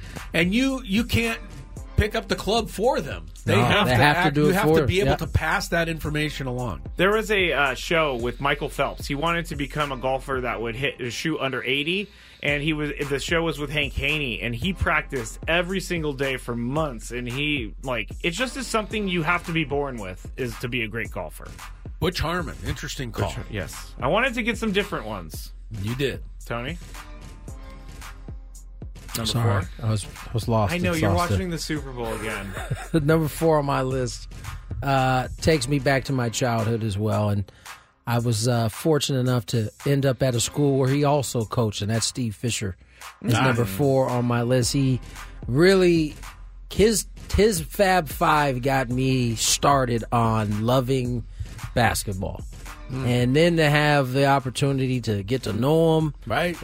See him turn a program that was you could have played for him, Tony. Greg Gottlieb told us the story that you were being considered, as a potential Aztec for a year there. Just being able to get a chance to know Coach Fisher and then see him build a program from nothing. Incredible. He has to be on the list. He's number 4 on my list. Number 4 is the most obvious choice I would make, Don Shula. If you're a Dolphin fan, there's no way I can't put him on there. So Shula's in at number 4. How about Chris yesterday meaning to hit us with the thumbs up? And I said with the dolphin emoji instead. Yeah, that was hilarious. But I accept the dolphin emoji as well as I can see it as a thumbs up. Yeah, that means that you're happy, you're jumping out of the water, thumbs up. And I told you I did get to interview Coach Shula once, and that was a big highlight for me on the radio. He interrupted the interview halfway through from his hotel room because his lunch arrived. Yes. Remember that? Yes, I do. All right. I always ask what sandwich you ordered. But I can't recall. Yeah. But I was more than willing to give him the time to go hold get on, a sandwich. I got to answer the door. My food's here. Give me a second. And I said, okay. It's like the most important thing about the interaction was what was he eating, but you didn't get that. I probably did. I just don't recall. It's been a while. I could definitely see Chris ask him when he came back. But what'd you get? Yeah. Number 3. My number 3 is someone that was very nice to me in my early days of radio. So this is a personal connection, but this guy. Competitors don't make excuses. They just make plays. Rocky Long. That's a great call. Because I used to, one of my first jobs in sports radio was going to the Rocky Long press conference every week, and I asked questions, and he always asked my question, even if it was ridiculous. And one time I asked him what he was watching on Netflix, and he gave me a great answer.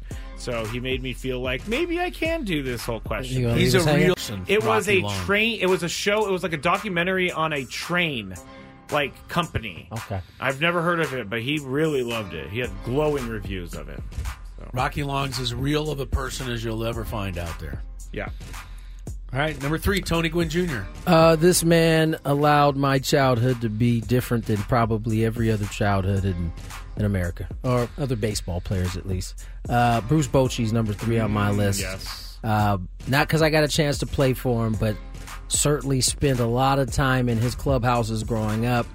It was a welcoming environment. I learned a lot about baseball and life being in those clubhouses, and without the manager's consent, none of that would have happened. And Bruce Bochy allowed allowed me to grow up in a That's Padre right. He let you clubhouse. run around in there. He did. I didn't run around too much in there, but yeah, Bruce Bochy's third on my list. That's just aside from the World Series he's been able to stack No up at kidding, this point. man. So yeah, Bochy would have made my list, but he should have won one with the Padres before heading out. Number 3 for me is the Wizard of Westwood, John Wooden.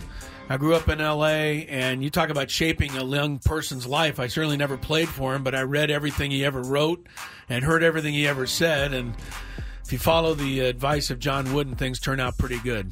And it was probably, it's a generation or two before everybody is around now, but the Wizard of Westwood was way up there in my childhood growing up in L.A.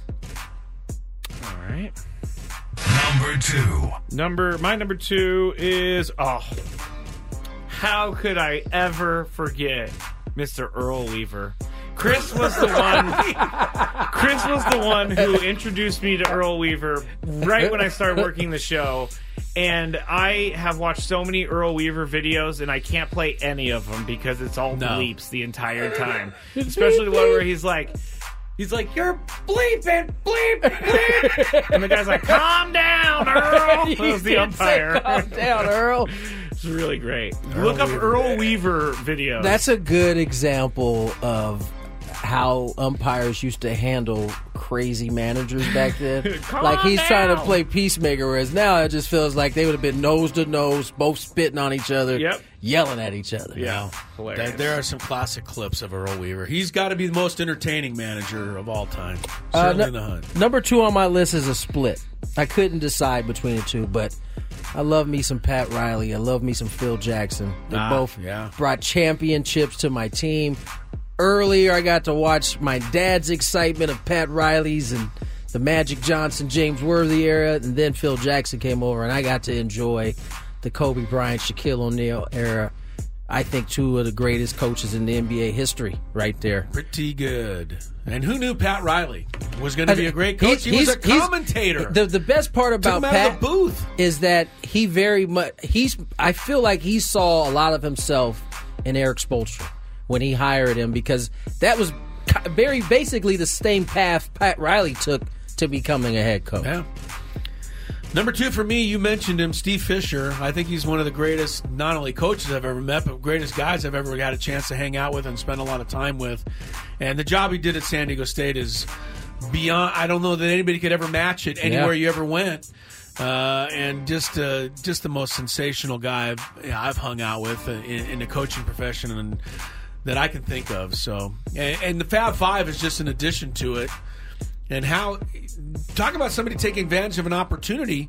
Remember, he was an assistant coach at Michigan when Bill Frieder got fired right before the NCAA tournament. Somebody said, Steve Fisher, you go ahead and coach these guys. Right before the tournament started. And all he did was win all 6 games in the national championship. That was just his first act, too. Yeah, that'll put you on the map. You can argue his second act was even stronger. Yeah. Coach Fish, number 2 for me. Number 1. Self-serving, but the Jim Harbaugh stint with the 49ers is my favorite coaching period of all time because I was old enough to remember. See, you're not old enough to remember Bill Walsh, because I thought for sure he'd be on your list. See, I don't remember Bill Walsh. I barely remember George Seifert, but I definitely remember Jim Harbaugh and what he did, and I was the happiest 49er fan in the world during that time. And then he left, and then Chip Kelly came in, and I became a depressed one. Anyway, Jim Harbaugh, 49ers, on my list. Number 1 on my list is Jim Dietz, San Diego State's coach. For all the reasons, I mean, this man did everything. I mean, including having a chopper fly over our field to get the water off after a couple rainy days. Still the craziest thing I've heard. I mean, he just did everything. He was the first person that at least opened my eyes to the fact that one day I could play college baseball. First one. And, initially I didn't believe him. I thought, okay, this is my dad's coach just telling me something I want to hear. But he was steadfast. He just never left it alone. And so, yeah, he's number 1 on my list. My number 1 greatest coach of all time is Phil Jackson, not only for what he accomplished, and you're the Lakers, I'm with the Bulls, but everything I've ever read by Phil Jackson. And I highly recommend a book called Sacred Hoops, Spiritual Lessons of a Hardwood Warrior. Taught me a lot about coaching, but more about life. and lessons that I've carried through to this day. Phil Jackson, my number one. All right. All righty. That, my friend, is the end of the 3 o'clock hour. We have Popovich in the chat real quick before we go. Popovich. Greg Popovich? Oh, great coach. All right. Spurs, though. Sorry. Oh, okay. Chris versus the fans on the way, 833-288-0973. Here we go at 4 o'clock. Welcome back to Gwynn and Chris. Chrisello, Tony Gwynn Jr., Matt Scraby. San Diego's number one sports talk station. That would be 97.3 The Fan. Don't forget, next Thursday, first broadcast of the year, Padres baseball, spring training action against the Los Angeles Dodgers. You'll hear the game starting at noon next Thursday, right here on 97.3 The Fan. Tony Gwynn Jr., Jesse Agler will be on the mics once again this year. Looking forward to that. It's going to be another great year of Padre baseball. And one thing they will be describing is Xander Bogaerts playing second base and Hassan Kim shifting over to shortstop. That was announced today by manager Mike Schilt. We played a bunch of sound from Xander Bogaerts earlier on the program. Suffice to say, he chose his words carefully and wisely.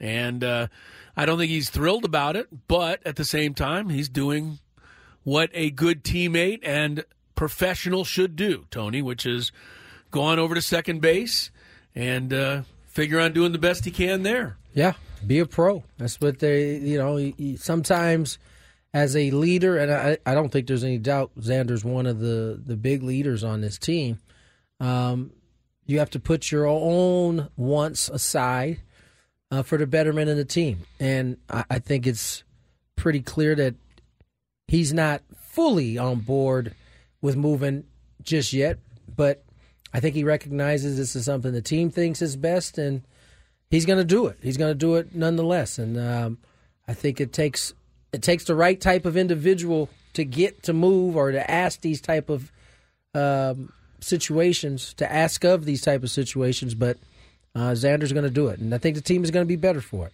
One other baseball note to pass along before we get to Chris versus the fans. Utility man. I don't want to say utility man because he's a starter, but he plays a bunch of different positions. Whit Merrifield has signed today with the Philadelphia Phillies, a one-year contract worth about $8 million, which seems really affordable, but I think fair to point out that he is 35 years old. He's been around for a while. Phillies are going to take a shot on Whit Merrifield. So this was a big topic last night on the Scraby Show, so we got some answers. What do you mean? What was the big topic? I was talking about different free agents that are out there right now that would be cheap and also just could come in for like a one-year deal. And so it was Whit Merrifield came up, but then I looked, he was 35 years old, and I was like, I don't know. So I looked at his stats, 26 stolen bases last year. He had a good year last year for $8 million. But anyway, he's not going to be a Padre. Right now, the Phillies have Brandon Marsh slated to play left field, young Johan Rojas in center. They have second base, Bryson Stott. Those are the positions that Merrifield plays. But I imagine he'll fill in and get his turn at all of those spots and more. So there you have it. You're pretty much up to date. Aztecs, New Mexico, later on tonight at Viejas. Talk a little bit more about that. But first, we got to have some trivia. If you had one shot, one opportunity to take down the human almanac himself, howdy do. Now is your time. Listen to me, this guy is dangerous. Now is your opportunity to win a prize. Well, I hope you know what you're in for. Chris versus the fans starts now on 97.3 The Fan. All right. Did we do the prize yet? We have not. All right. I love when you do it. I don't want to do it today. All right, you're qualified for the grand prize, a 2-night stay at Westgate, Las Vegas. 2 tickets. See how I'm just a team player? I just jump right in. Pick up the slack, baby. That's right, wherever I'm needed. 2 tickets to Air Supply with a legacy spanning decades. Air Supply, and yes, they get plenty of Air Supply. They continue to captivate hearts. They're now in their 45th anniversary year. They continue to play more than 130 shows a year worldwide. They'll be celebrating their music and enduring legacy May 31st, June 1st at the Westgate International. Westgate Las Vegas Resort and Casino. Get tickets now at Ticketmaster.com. The Westgate Las Vegas Resort and Casino features newly designed premier rooms, part of their $70 million room renovations, home of legendary Vegas fun. The rules. You have to make it through 3 questions. You see how I jump in there just like a team player? Just going for it. I'm glad you decided to be a team player this time. You have to make it through 3 questions. Each question will get more difficult. If you get the question right, you move on. If you get it wrong and Chris gets it right, you're eliminated. But if Chris gets it wrong, then you move on to the next question or you win. If you are a first-time player. It's disappointing. All right. They're doing something Frankie different. Blue Eyes over Thought there. you were thought you were a team player. Oh, by the way, I'm watching, and I didn't click on this. It just came up on my screen. The NBA celebrity basketball game is getting underway in the All-Star week, and of course, they're playing on the glass floor. Where is that? You guys got to watch this. It's a little different look. It's on ESPN or TNT? Looks like I'm assuming ESPN since it's showing up on ESPN.com. Okay. So good, we can turn off this stupid Super Bowl now. Scraby. Let's get to our first contestant of the day. Oh, wait. Did I ever finish first-time player? I'm not sure. If you let us know before the first question, you get that for free. All right. First participant. Ryan, welcome to the show. How are you today? Happy Friday. Hey, happy Friday, gentlemen. I'm going to the game tonight. Oh, sweet. Nice. Have fun. Blackout. Let's go. First question. Have fun, Ryan. Try to take it a little easy on Jalen House. No, don't take it easy on him. Oh, hard to 21. pace. Be tough. Give it to him hard. Give it to him. What number does Patrick Mahomes wear? 15? That is correct. Winner. By the way, we're loaded with questions today. Yep. Question number 2.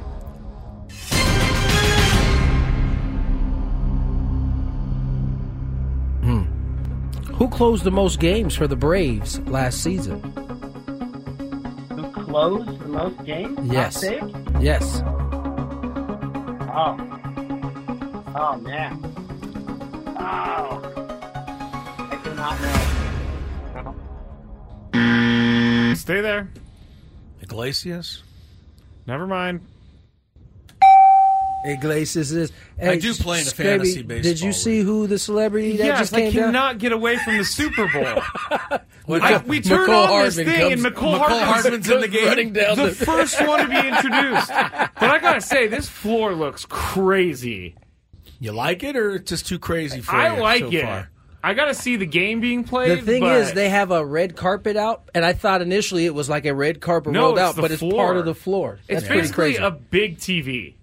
That's crazy. All right, here we go. Floor is something to see. For Next sure. contestant, Brandon. Welcome to the show, Brandon. Hey, Tony, Chris, Graby, how you doing? Hi, We are Brandon. well. Good, Brandon. We are well. Here we go. First question.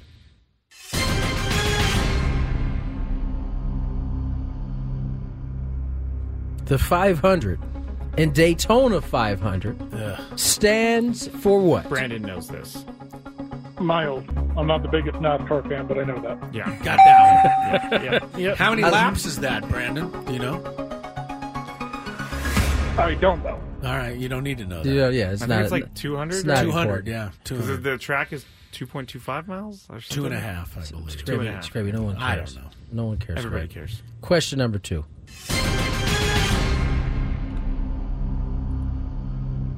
Where is the world's largest bullfighting ring? Digging deep. I'm going to assume somewhere in Texas. I'll say Dallas. Dallas, Texas. Elo for the steal. Stay there, Brandon. Madrid? Madrid. Nah. Madrid. My best shot. No, Mexico City is actually the answer. Mexico City. That probably would have been a Brandon, good you're guess, still in too. this thing. As Still we alive, move Brandon. to question number 3. Who was the first non-American golfer to win the Masters? The first? First. Come on. Rory McIlroy. Well, he would have to win the Masters first. He has not won one yet. No, that's the only thing he needs left for the career Grand Slam. I only have 10 seconds, right? Yeah. So I can't really think it through. Yeah. So Oh. since I can't think it through, I got to go with the first person that came to my mind, who's a foreign player, Gary Player. You know. Sorry, Brandon. Gary Player, 1961. You know, I almost went with Seve Ballesteros, and then I thought of Gary Player on top of that. You know, I felt like there was a high probability that Chris would pull Gary Player out of his hat. So yeah, pretty popular, pretty well-known golfer. All right, let's go back to the phone lines. Juan is our next contestant. Oh, wait, Juan's gone. Juan's gone. We go to Miguel. Juan's no longer with us. Miguel? Juan, we hope you actually are still with us, just not with us. How are you, Miguel? I'm good, Tony. I'm good. Hi, Miguel. Here we go. First question. Miguel, who is going to play shortstop for your Padres this season? Looks like it's going to be Hassan Kim. I'm going to say you're right. Sure does. By the way, it looks really cold in Indianapolis right now. Did you see that snow coming sideways? I did not. My Lord. Question number 2 will be, Andy Reid coached for what NFL team to start his NFL coaching career? I'm going to say the Eagles.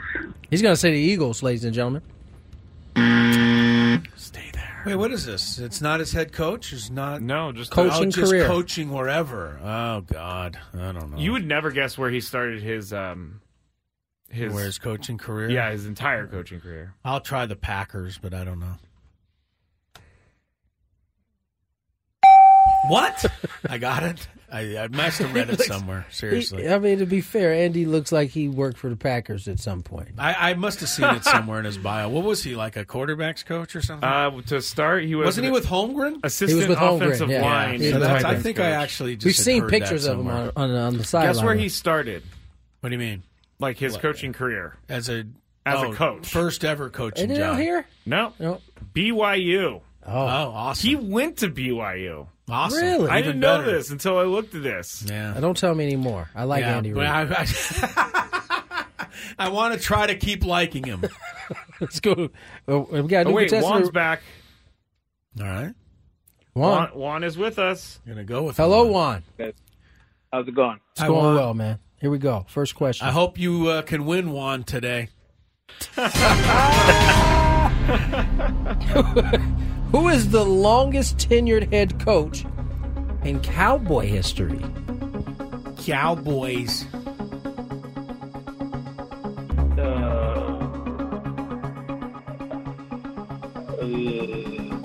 Jimmy Johnson. Jimmy, how about them Cowboys? Oh, my goodness. No.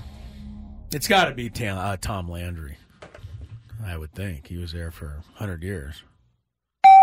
I mean, it could. Sorry, it can't be in Jerry Jones' there. He doesn't keep coaches long enough for you to have a long tenure. Tom Landry was the only coach they had for like the first 30 years of the franchise. All right, let's go to our next contestant. Poor Scraby. He did all these questions, and they're just getting picked It's okay. off. It's a 3-day weekend. One by one. Riley, welcome to the show.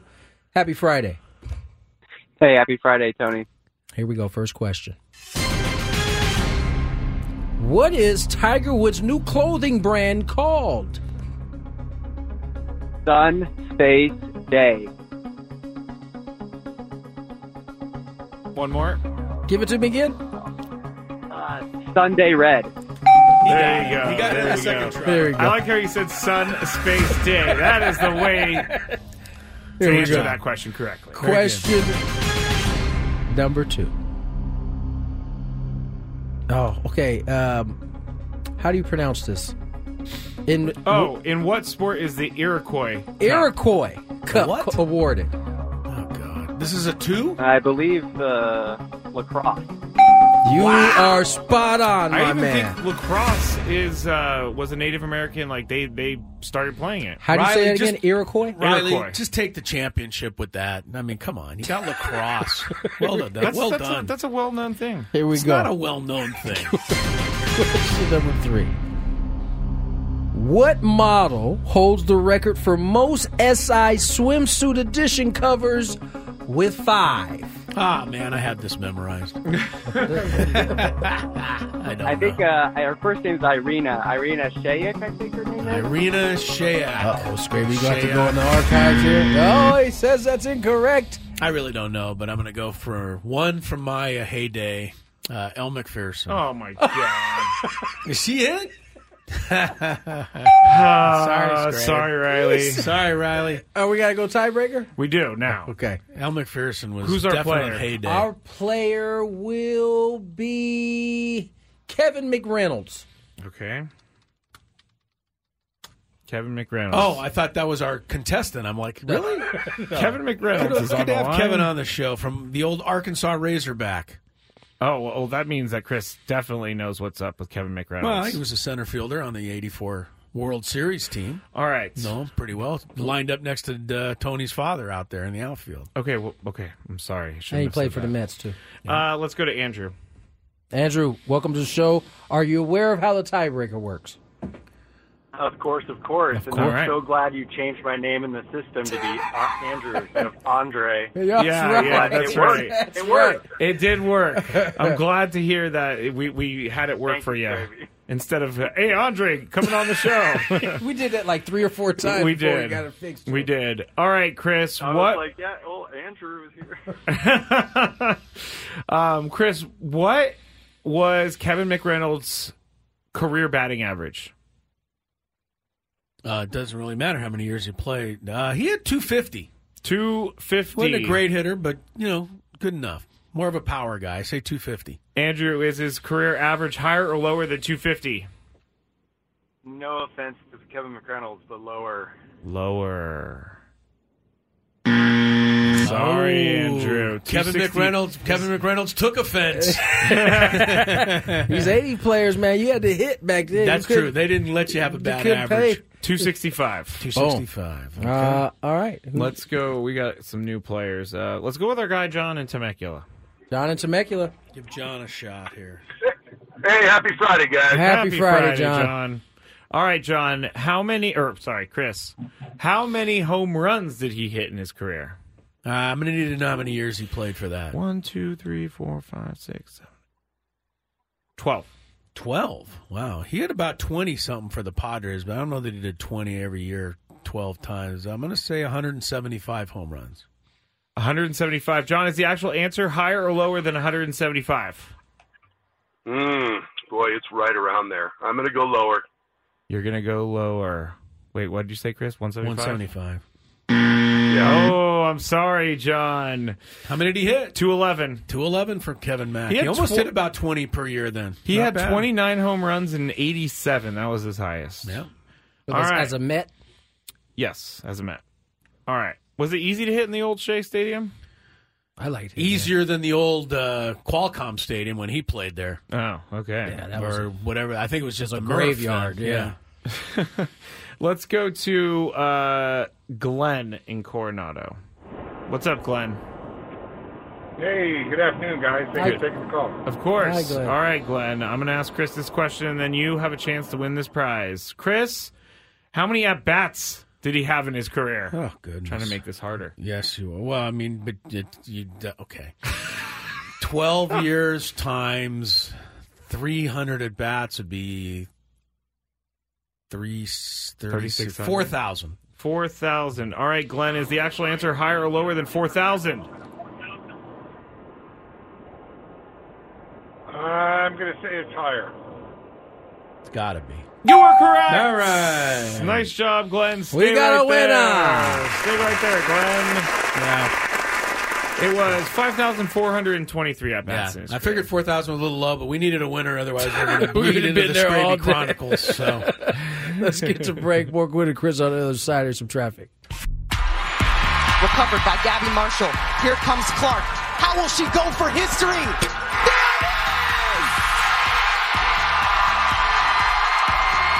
The all-time leading scorer in women's college basketball. Caitlin Clark with the logo 3 for the record. She's impressive. She's very, you know very what? impressive. And the funny thing is she sets this all-time incredible record, and she hits this 40-foot shot. And all Scraby's concerned with is the fact that she wasn't actually standing on the logo. She was only next to the logo. You know, the saying goes, a hater's going to hate. No, this has nothing to do about hate. This all comes from our Rate the Radio Call segment that we've done over the years. Oh, yeah? How so? Because if we were doing Rate the Radio Call and someone said, And she takes the shot from the logo, but it wasn't from the logo. I feel like that person would get a bad score because they weren't describing the play accurately. When you say a shot from the logo, I'm assuming she's standing on some part of the logo. She is not. She's not even close to the logo. And so they still call it a logo shot. I don't really understand because she's not actually on the logo. It was a logo area shot, and it depends on how big the logo is. Now, their logo is huge. It is huge. The Iowa logo? Yes, it's look. pretty big, but it's not as big as, say, I mean, there's Look a lot at this thing. It goes almost from 3-point line to 3-point line. It doesn't. Because otherwise it would just be a long 3-pointer. Yeah, there's some logos that are a lot bigger than I don't. Scrubby, what's your beef here? I'm just not thinking about that. What I'm thinking about is, her incredible record-breaking shot. I don't have beef with it, but I feel like the description of a logo shot is wrong in this because Steph Curry, when he hits a logo shot, he's standing on the logo. I'm just saying, it's a descriptor I don't think it was where they take the shot on the court. I don't think it was that far off. Does Steph Curry actually hit logo threes? He does. From center court? Yeah. Well, all right. I mean, is his shot longer than hers was last? I mean, her shot last night was about as far as I've seen one. I mean, Steph makes those. Pretty. Well, of course he pretty does. consistently. In the NBA, does he pull up from there? Sometimes. Yeah. He's got him and Dame Lillard. She's in that category though, so I'm not. It's not to say that she's not shooting that. Okay. Just saying. She's close. Well, okay, so she's closer to the sideline than the logo. Can I say something? She's as far from the basket though as the logo. Can I say something? If the logo extended, like if you drew a line straight across from foul line on side foul line to side foul line, right? She'd be as far back as where that logo is. Yeah, but she's not on it. Come on. Next time you're going to break an all-time You're record. splitting hairs here, buddy. Caitlin, can you call timeout, ask the defender to move out of the way so that you can walk over 3 steps so that your foot is touching the logo to appease Scraby? Matt on the chat says she was a few steps south of the giant logo. I don't know if south is the right word. I think she was a few steps east or west they're thinking of the south logo. from the basket. Okay, maybe so. You guys can't tell me she's standing on the logo because she's not. I'm just saying. Why are we talking about this? Why are we not because talking Scrabe about brought it her up. remarkable, achievement? Right. Scraby, why that's does what that she did. not We already enter talked into- about her remarkable achievement. But I feel like we're splitting hairs here, man. You want her to be standing on the official logo. You guys, if we're are mistaking this with my my anger is at Caitlin Clark. I'm not saying that you have any anger towards Cece. That's what I'm calling you her. have had, Cece? He has had anger with her in the past. Me? When she flopped after being run over by the wait, I don't Ohio think State I think fan I or whatever it defended was. her actually, but she did flop. She kind of flop a little bit. She did flop. You were on her case that time. What I saw later was Angel Reese actually said congrats to Caitlin Clark. So of course she did. did. No, it's good stuff. I'm saying those two can really, really put some eyes on women's basketball, and they're already doing it. There are a lot of really, really good female basketball players that are just good basketball They're players. not the only ones. Juju Those two. Watkins at USC Yeah. is going to be phenomenal. There's a lot of really good, talented young ladies out there that doing they it. should the NCAA tournament should rig it so that Iowa and USC are in the Listen, same. if there was a time to rig something for a benefit of your Right. sport, Yes, it's going to help your sport. I mean, don't put them in the first round. They're deserving of being better than that. But Right. try to line them up so that in the second, third round, you get lucky. Those two play each other. I mean, it's going to be a bonanza. It's virtually what you got last year in the NCAA tournament. As Iowa and LSU ended up meeting, right? It was kind of like they were taking out good teams on the way. Yeah, Iowa had to beat South Carolina in like triple overtime in the semifinal. It was great theater last year, and I think the women's game was as widely viewed as any final has ever been watched. You can So see that. that's great. You can see that in the money that's being put behind a lot of women's sports at this point, whether it's soccer or the WNBA or both. It's high time they start paying those college women's basketball announcers, what they're worth. I agree. Scrib, you want to get back on track here? Yeah. Big Five on the other side.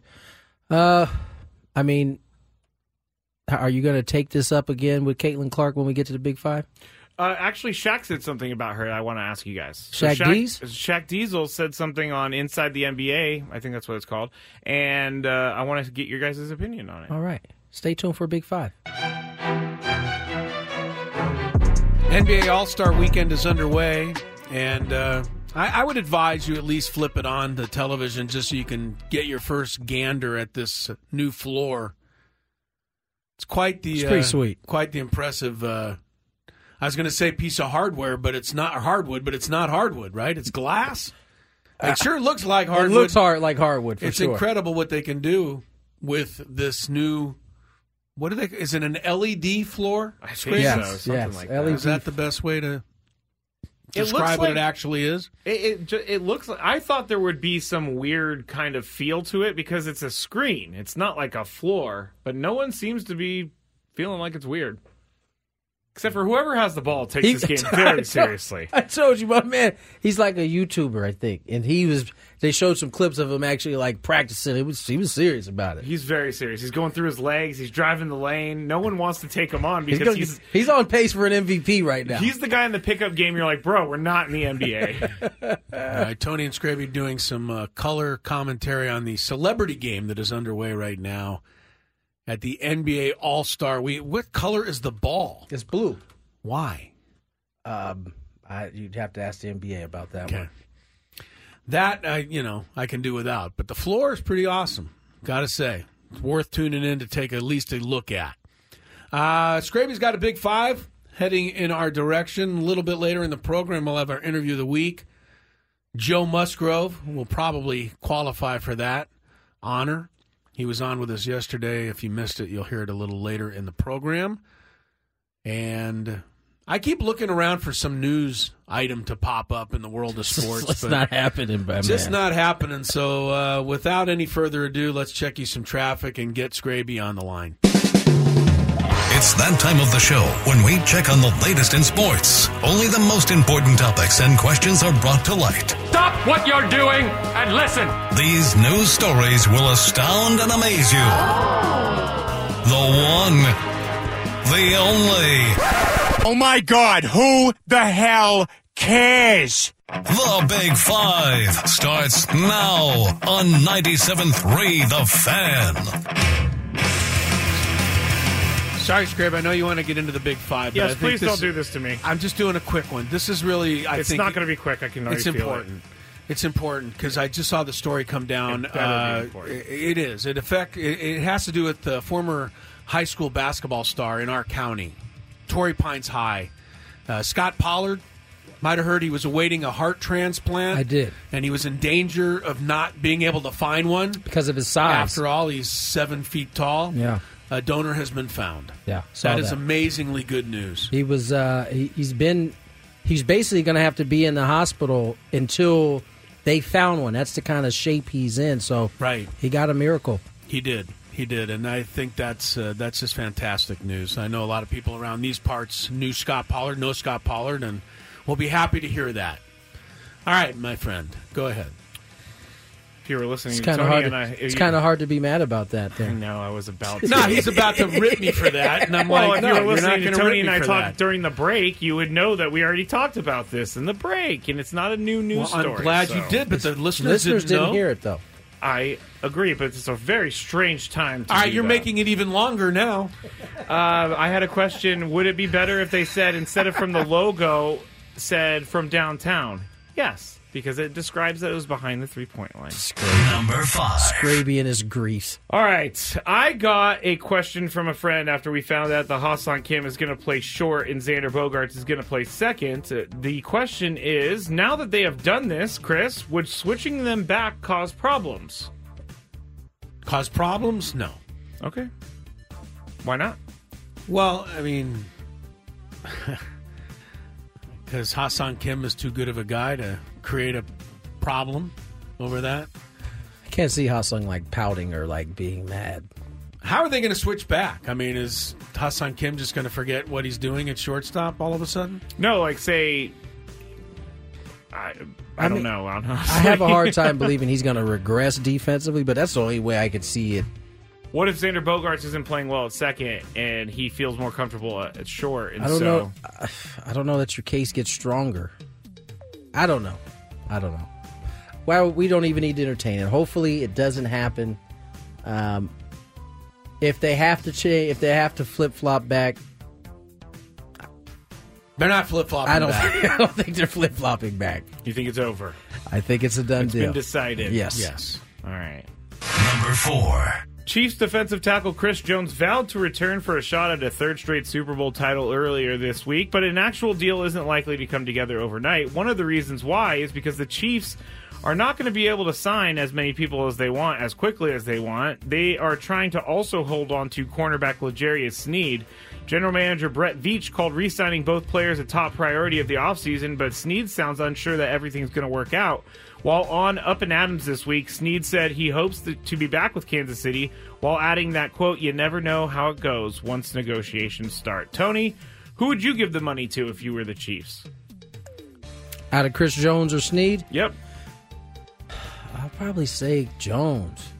You can get an okay defensive back if you're getting pressure on the quarterback. It's less time they got to cover. So I'm going to say getting a guy like Jones is a little bit more difficult. Chris? I'll go with Sneed. All right. Why? Because I think he's a game changer. I think Chris Jones is one too, but I just wanted to give a differing opinion. Thank you. I don't know. You'd be the tiebreaker. Who would you give it to? I think it's harder to find a corner than it is to find a guy who can plug the middle. Just flat out disagreeing with you right in your Boo. mug. Yeah. Right in your mug. Just saying, Right no, in your Tony mug, Gwynn Jr., he you're says. wrong. That's fine. You can disagree with me, Scrape. Did I say this on the air or off the air? But Chris Jones' agent tweeted out when Chris I think Jones... you said it off the air. Okay, so Chris Jones was saying that he wants to come back to the team and it's going to happen. And his agent tweeted out, "Someone tell the bartender to cut him off because he's giving away millions by saying he's coming back to the team." Right. Number 3. All right, Caitlin Clark, as we just talked about, made major headlines last night by breaking the women's basketball collegiate scoring record with a 3 from nearly midcourt or downtown, whatever you would like to say. Shaq talked about it and said this on Inside the NBA on TNT last night. But she's incredible. Congratulations to her and her family. Yeah. Like the crazy thing is I'm just seeing her last year when they played LSU, but she's phenomenal. I'm going to go on the record and say she's the best female collegiate player ever. Ever? Well, I don't know about you. You ever heard of Cheryl Miller, ever. Maya Moore? I said what I said. Ever. Diana Taurasi? I said what I said. No disrespect. Listen, Caitlin Clark is amazing. This is my opinion. Candace Parker. Nobody's ever shot it like her. She's like Steph Curry. Yeah. You're right. Listen, All right, there you go. That started a whole thing. It did really start a whole thing. But my Ernie question... Johnson's in there spreading them apart. Yeah, he was. Chris, is Caitlin Clark the best women's college basketball player ever? Well, in Shaq's, if I was in Shaq's presence, I would say yes, because I'm going to agree with Shaq all the time. But no, I don't think she is yet. I think, and you heard the names of the players that I think would still rate ahead of her.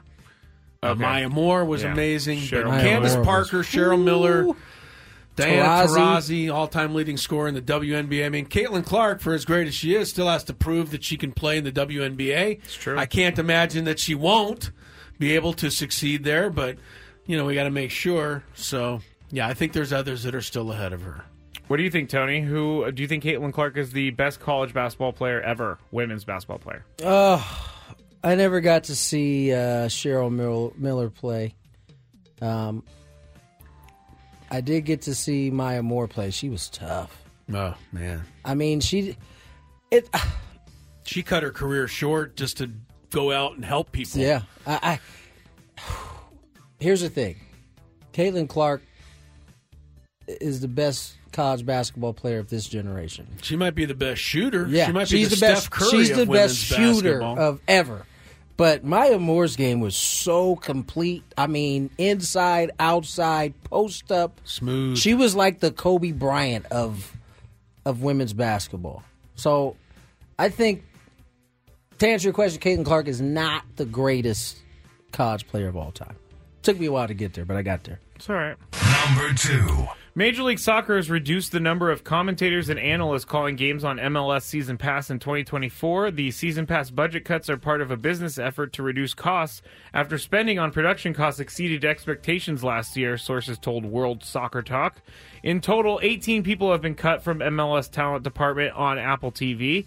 Of those who are coming back in 2024, sources revealed that some are taking pay cuts of up to 33%. So, Tony, does this show you anything about the interest in the MLS? Not necessarily. I think sometimes, especially when, MLS signed that big deal with Apple, right? Yeah. And I think a lot of times what happens is you overspend, but you stretch yourself out too long. And now you're kind of trimming up the fat so that you're not spending as much money. You're kind of trying to stay out of the red, if you will. But pay cuts for the original or the people coming back? Maybe they overlaunched themselves to begin with. All right. And you're trying to find some middle ground. I don't think it's necessarily an indictment on MLS. They just signed the deal last year. So yeah. I think this might just be a recalibration. Hopefully it's just a recalibration. Chris, does this show you anything about the interest in the sport? It does not. What it shows me, though, is that the CEOs and the CFOs and the C-blankety-blankos made a mistake and, spent, too much money on the television broadcast. And guess what? Instead of cutting all these people and ruining their lives, the people who made the wrong decision in the first place should take pay cuts. They should take and I know you agree with me on that, Scraby, because you hate CEOs. Where do I sign up to run through a wall? I'm ready to go now. I knew I'd hit him in a sweet spot there. He was a preacher on the pulpit right there. I'm going to go find a CEO and just yell at him or her. I mean, Come on, take a little pay cut and let these people, do their thing for you. Chris brings up a good point. The CEOs this is not just soccer. They did it in baseball. Is in the position they're in. Right. Clearly not reading whatever it is in front of them well enough. And it's costing people. Tony, they can't live without their gold-plated toilet paper, okay? No, it's ridiculous. It really is. Is that what it is? For most of us in the world, we'd all agree that CEOs make too much and they cut too many regular people from jobs without taking pay cuts on their own. I will say the Zoom CEO a few years ago... What do you do?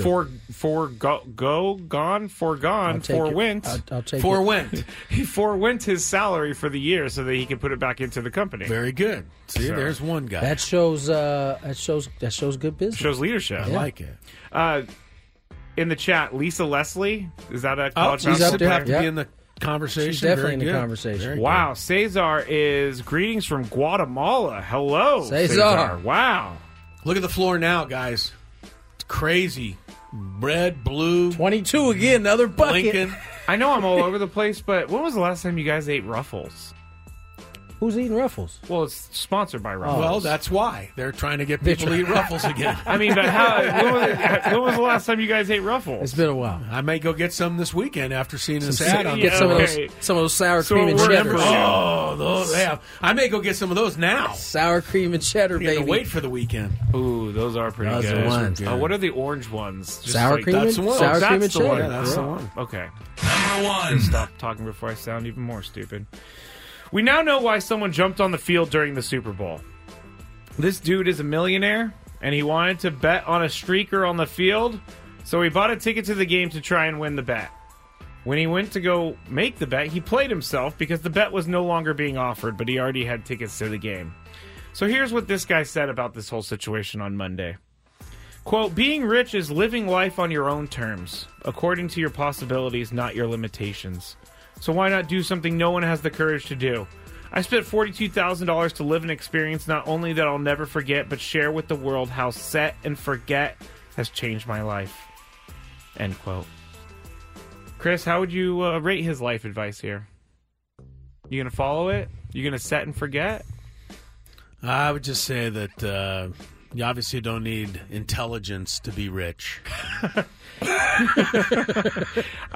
Wait, time out. He He bet on a streak? He He wanted to bet, but he there couldn't would be a find the bet. streaker, but he couldn't find a place to make the bet, so he went ahead and streaked anyway. He went and bought front row seats so he had an easy access to the field for $42,000, and then he just did it anyway.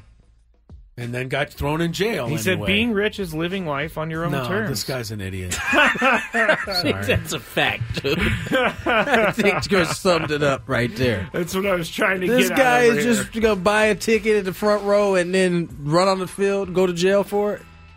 Brilliant. Make it make sense. Brilliant. No, apparently, I mean, I get that you're rich, but do here's any of how those he became things... rich. So he was unhappy with his life. He was working at a restaurant or something, being like a busboy, and then he started investing like $100 or $200 at a time into the stock market. Ended up hitting it big and became a millionaire. So money is no object for him, but he is very happy with himself for this. Yeah.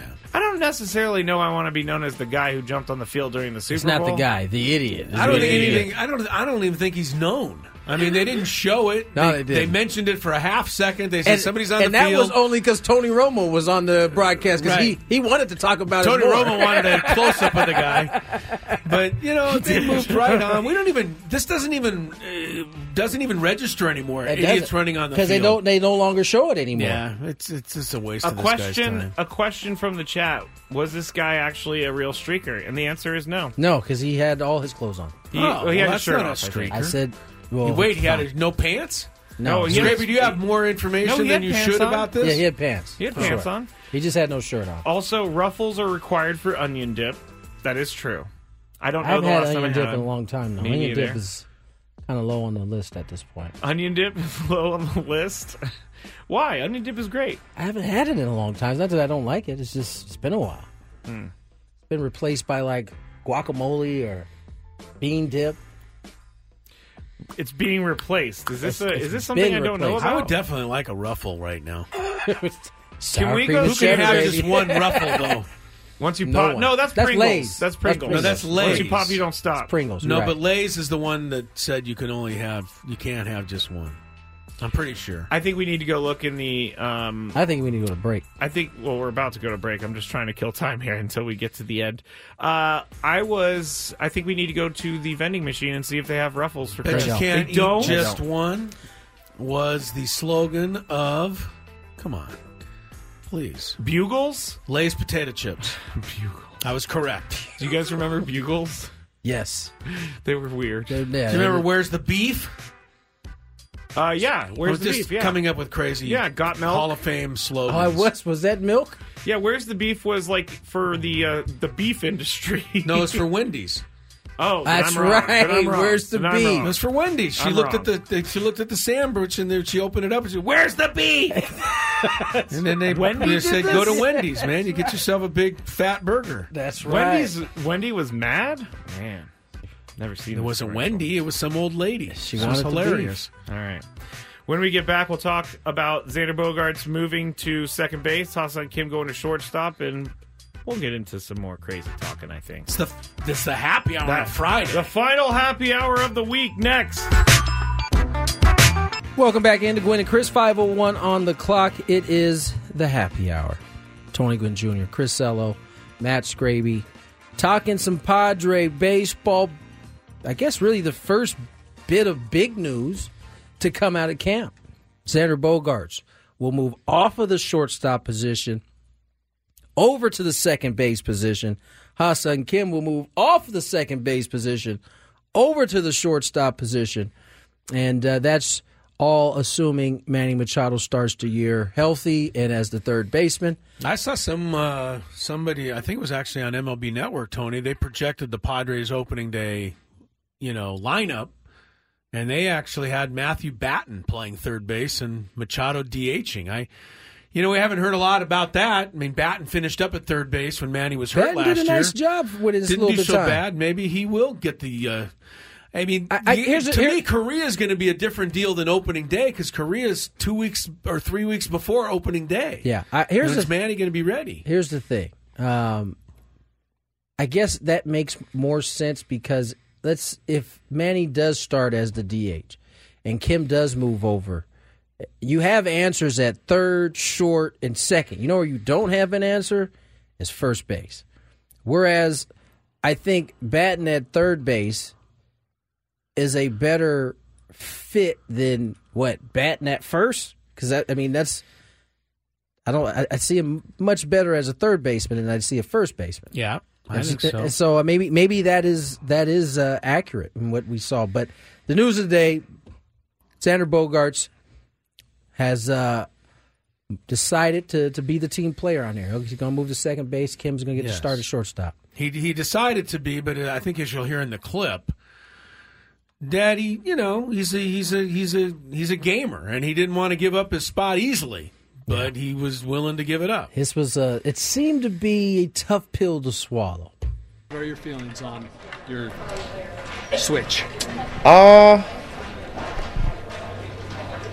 signed here as a shortstop, but to me, I just live and die baseball, and I felt like we had this conversation early in the morning, and I was like, listen, man, if this is the way that you guys feel the team is better, I respect him, especially defensively. I actually admire him a lot. So maybe it can hurt, but I'm just doing it in the best interest of the team, and in the end, I feel like I'm at peace with moving off, because I felt like if I literally didn't really want to, I would have just let them know, and that would have been I wouldn't say a problem, but it might have been a tough situation. But I think I'm really at peace of gonna have to move off, So I think that deep down in my heart, like I was actually cool with it. I didn't expect maybe to be cool with it, but what more can I accomplish in this game? I came here. The only reason I came here was to win a World Series. So if this is the way that we're gonna get one, so be it. I want a World. I was just thinking, I want one at third base. I want one at shortstop, and it would be very nice to win one at second base. So I'm looking at the positive, and actually, if we're gonna have this conversation in like 2 years, hey, let's move you from the position again, whatnot, like. Let's just get out of the way now. If this is a really good time that our team is going to be much better this way, let's just do it. Yeah, as you saw, it wasn't like an easy turnkey situation here. Certainly, you could hear his. What would you describe it? Hesitation. Yeah. Okay. You could hear a little bit of unhappiness in there, but we said earlier, he definitely chose his words, carefully, but that's fine. I don't want my starting shortstop to just say, "Hey, here you go, take my position." To be honest with you, no. So I'm okay with that, and let's just let it play out. He's a pro. He'll play second base. He's got the spring to figure it out. I'll tell you one thing that I don't want to hear from the Padres is like in mid-May saying, Xander is going to take him a little time to get up to speed at second base. My point is it's your decision to move him there. Right. So let's just live with whatever he does there. It's kind of, I say this all the time, and you can probably correct me, but whenever they say a guy makes a rookie base running mistake, they're a rookie, and they make a base running mistake, I'm like, yes, but the guy's been playing baseball since he's been 9 years old. Yeah. To me, it shouldn't be, you shouldn't get the benefit of the doubt because you're a rookie. So Xander Bogaerts, to me, is going to have to go out and really play a good second base because I don't want to hear that he's not getting the job done. This was your decision, and prior to moving him, both guys were getting the job done. But the thinking, analytics, is that Ha-Seong Kim is going to cover more ground at shortstop.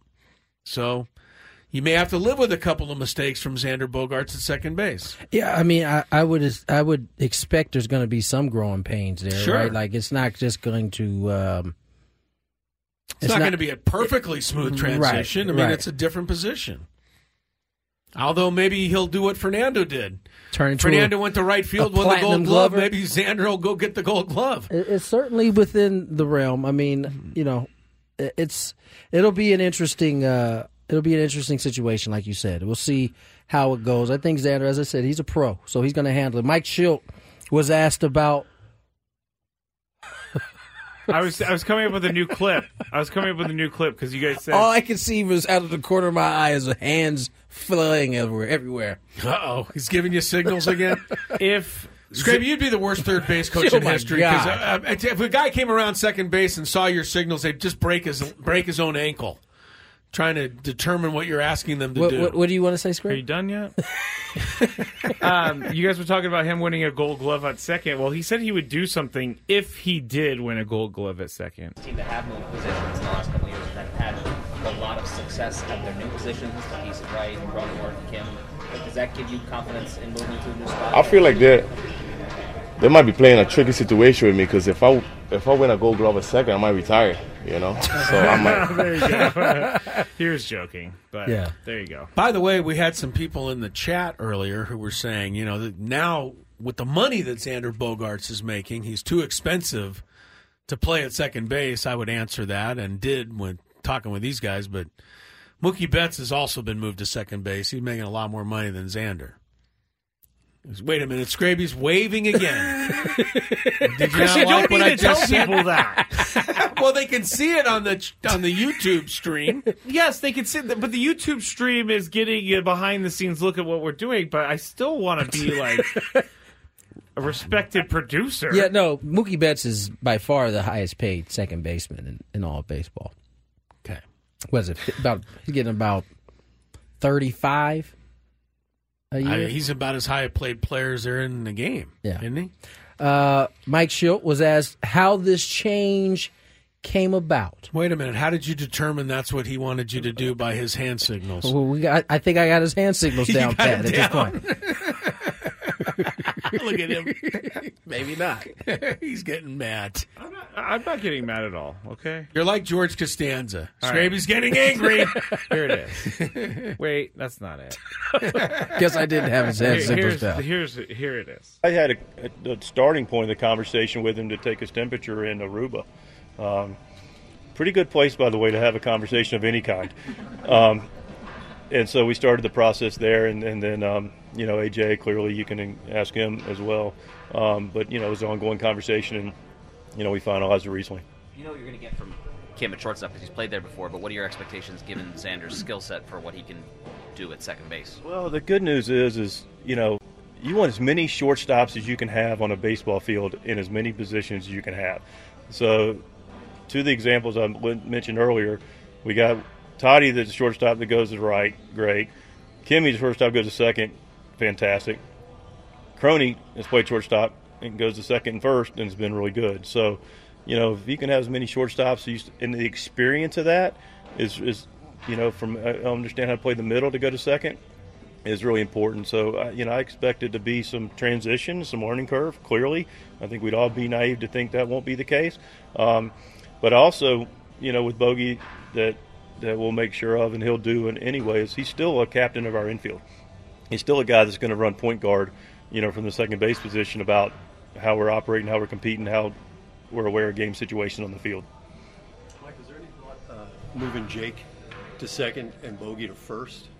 What was part of the calculus there? I mean, listen, again, we've got a different ways, Palms, to look at this, but, Bogey came in here to be a shortstop. He's a valuable guy in the middle of the field. Crony's already demonstrated he's really good at first base. So I don't think we want to – let's keep Bogey up the middle where he's clearly done very well. And as I alluded to with, talking to AJ in his question, it's a guy that we want to continue to have in the middle for his baseball IQ and his leadership. This is, to me, where I think Mike Schilt has this is his strong suit, is getting guys to buy in on things that they don't necessarily love in some ways. Xander's, that's just one element of it. I think the other thing that you're going to eventually see is Fernando Tatis Jr. in terms of, one of the leaders that he talked about in terms of this ball club. I think you see Fernando step into a bigger role in that, from that element. I saw the MLB Top 100 rankings. Somebody sent me a piece of that today, and they had the list of number 30 through 20. I don't think they've gotten to number 1 yet. I don't think they've revealed that yet. But I saw Manny Machado ranked 24th best Major League player. On the surface, I'm okay with that. I saw Fernando ranked 26th. On the surface, I'm not okay with that. You're not okay with that? No. 26th best player in baseball? And don't tell me, it was because of what happened, this, that, the other. This guy's talent, his power, his speed, his ability in offense, combined with the fact that he was the Platinum Glove Award winner last year, tells me, and based on what I think he can do this year, he's a lot higher than 26. Yeah, but it's not based on what you think it is, based on what he did last year. That's it? That's it. I still think he had a pretty darn good season last year. I don't know. I want to get, because I did this last night. I went through some of the names to see if he was better, but one of the names that was on the list was Kyle Tucker. Is Fernando better than Kyle Tucker? If we're going off, so this is how good Fernando is. Look at Kyle Tucker's year last year. Look at Luis Roberts, who he's one spot ahead of. Look at his year last year. Luis Roberts. And then look at Toddy's year. Luis Robert had a 5 WAR, 264, 38 home runs, 857 OPS. Tatis is ahead of him in the ranking. Tatis is ahead of him in the ranking. I just can't believe there was 25 guys who had a better year than him last year. I guess there was. All right, I'll give MLB Network the benefit of the doubt for this year, but I don't like to give them the benefit of the doubt because they still employ Brian Kenny. Oh my gosh, I'm with that. I stamp that approval. Yes, thank you. I really want to get these names before we go to break, just so I can talk to you guys about them. Okay. Yeah. Are you looking Still up going. the top 30? There we go. We found him. Blake Snell's number 30. So we have Fernando at 26. So that's a Cy Young. Yes. We have Corbin Burns, 29. We have 28 is Runner Zach up. Wheeler. So how did Corbin Burns finish ahead of Blake Snell? I don't know. That's a good point. I mean, what happened there? I guess the walks got him down to, down to 30. I mean, was Blake Snell not voted the better pitcher than Corbin Burns by a landslide vote? Yes. Zach Wheeler, 28. Luis Robert Jr., 27. 26 is Twatty. 25 is Francisco Lindor. You could flip Fernando and Francisco Lindor. You can put Fernando way ahead of him, but anyway, that's all right. I agree. Tony, you have any thoughts about Lindor? He's a very, very, very good player. Good. Manny Machado, number 24. Kyle Tucker, 23. Altuve, 22. And Marcus Semien, 21. I mean, listen, you could pick apart this list. I mean, Manny at 24, he didn't have his best season. He's still ahead of Fernando. Yeah. He's ahead of the Cy Young Award winner. Well, that's what I'm saying. I don't know that they're only exclusively going on what they did last year. They may not be. Because if they're exclusively going what they did last year, Blake Snell has to be ahead of Corbin Burns and Dan Wheeler, guys he beat Zach Wheeler, guys that he beat out for the Cy Young. So it's fair. I'm going to have to put Fernando's got to be top 10, top 15. I think that's maybe sounds like a homer call to some people. If but we're being fair, I don't know if you goodness. can say Fernando was a top 10 player last year. I didn't say last year. I'm saying he is a top 10 player. I don't disagree. Now. I don't disagree with that. And I thought their list was top 100 right now, but I don't know. Brian Kenny's capable of screwing that up in any number of ways. Let's get to break for Brian Kenny catches more strays before the show. He's going to put a cease and desist on our show at some point. I swear. I would love for him to get to hear some of this stuff. That would be great for our show, actually, if he put a cease and desist. I know who would co-sign on that. Joe Musgrove. Indeed. Let's get to break. More Gwynn and Chris on the other side. Here's some traffic. Now the NBA floor is on fire. I mean, this is incredible what they're doing with this floor. You gotta tune this in, the NBA Celebrity All-Star Game with the LED floor. I thought he would hate it. Looks pretty sweet, man. It really looks amazing. It looks it's what I imagine was glass. That's what I saw. That's what I was thinking. It's what I imagine watching a basketball game on Nickelodeon would look like. All kinds of flashing lights and crazy colors. That's fun. I don't know that I need it for a regular season NBA game, but it's perfect for the Celebrity All-Star Classic. Yeah, I don't know if I want it for an NBA regular season game. I still kind of want to make the game the most important thing. I agree. But right now, the floor is the most important thing. Speaking of floor, tonight at Viejas Arena, San Diego State and New Mexico will be on that floor. The player you want to boo wears number 10 for New Mexico, and he wants you to boo him. Jalen House, according to the Albuquerque Journal, the most hated player in the history of college basketball. He burned the Aztecs in the first meeting, though. 26 points. Single-handedly turned the game around and let the Aztecs know about it. I have a feeling he's going to get a little taste of the show. The show will be after him. The show is going to be tonight. on him But he'll be waiting for it because you said earlier some guys just like this stuff. No doubt. And he appears to like it. It's easy to like it when you're winning and your team and you're playing well. Yes, let's hope that the Aztecs punish them and therefore quiet him tonight. I saw Jay Billis's rankings, by the way, the Billistrator. How's Billis treating us? Billis is treating us okay. Okay. Not as well as I had hoped. He has New Mexico 20th, and he has us 27th. So he's got New Mexico a few spots ahead of the Aztecs, actually. Ain't nothing like a San Diego State beatdown to change that up. So time for us to change that opinion from Jay a little bit. Aztecs still come in, though, at number 5 in the bracketology. 5 seed. What was our seed last year? 6? 5. I was 5 last year, too? They were 5 last year. So 5 would be good. They need to win right tonight because there's still a game back at Utah State. Utah State plays Colorado State in Fort Collins tomorrow. I would think Utah State loses that game. That would give the Aztecs a tie for first place. And then next Tuesday they play at Utah State. It's still going to be really hard to win the regular season title. You almost can't lose another game if you're the Aztecs in that regard. This tournament, this Mountain West Conference tournament this year is going to be bananas. Real. The top 7 teams, any of them could win it. And that goes all the way down to UNLV. Yeah. Which means if you're the number 2 seed, you're going to draw the number 7 in your first game. And that is going to be somebody like UNLV or maybe even Nevada. Yeah. I mean, that's the very tough draw in the very first game. It almost makes winning the conference outright very important. You'd almost like to be number 1 so you get the 8-9. Yeah, for sure. Which might be a little bit of an easier draw. Aztecs, to me, are still having an incredible season. They're 19-6. I mean, I'm all right with that after what they did last year. And especially if they can finish up strong. We'll find out what happens tonight. What did you have on the Padres? I don't pronounce this guy's name very well, so I'm going to let you do it, Scrabe. News for tomorrow? Yes, hold on. Let me get the text so I'm delivering it correct. Okay. It is that Eric Kutsenda is going to speak with the media in Peoria tomorrow. We don't have a time yet, but we are going to have videos.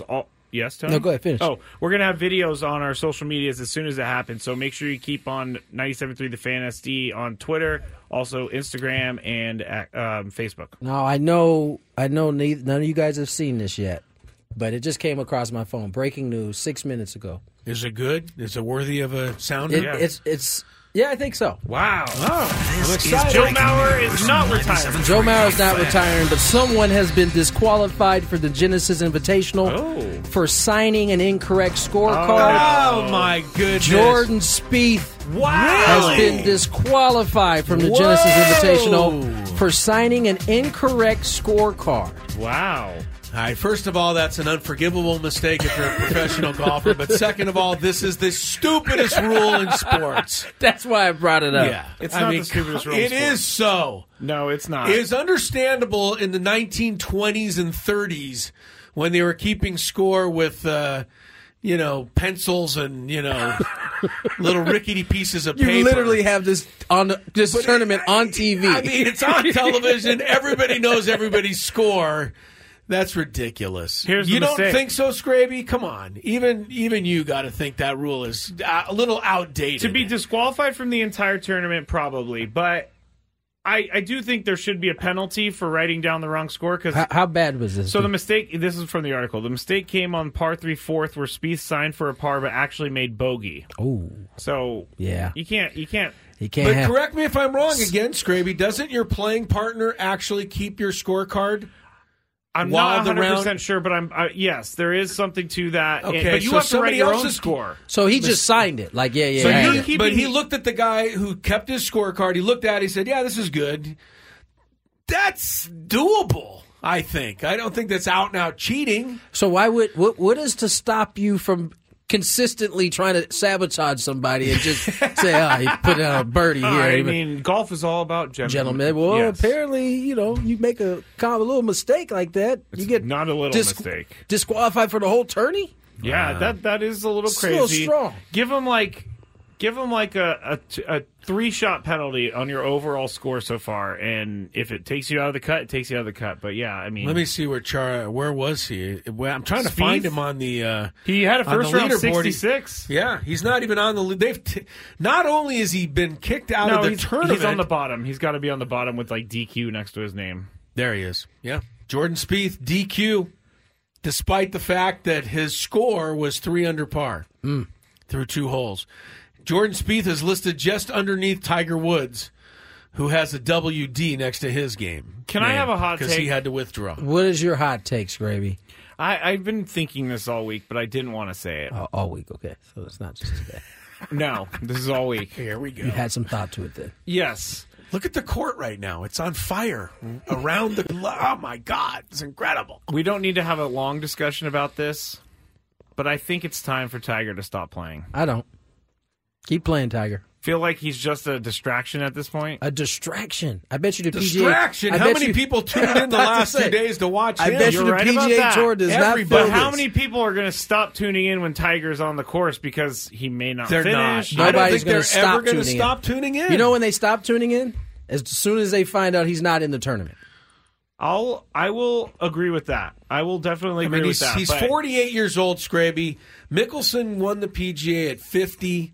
Tiger is not in the same physical shape as Mickelson was, and that's saying something because Mickelson was never in great shape. But Tiger's got so many injuries, but there is still no question that he's like a whole nother level above popularity of every other golfer. Not to mention the dude hasn't played golf in like a year, it feels like. And he was even, well, it's 2 over today, I think, before the illness hit him. But he was even through 17 yesterday. That's not a bad return to the game. Okay, I shouldn't have mentioned this. Yeah, bad take. It's not. It's not correct. That's all. I mean, people can't call an opinion correct, by the way. But, bad take. It's in your mind a bad take. Because I like to watch. I think most people would say I can't watch golf unless it's Scheffler or somebody I've heard of. I'm Charlie's not even watching golf anymore because you're boycotting it right now. I am. But well, if Tiger, I did watch Tiger, I'll still watch.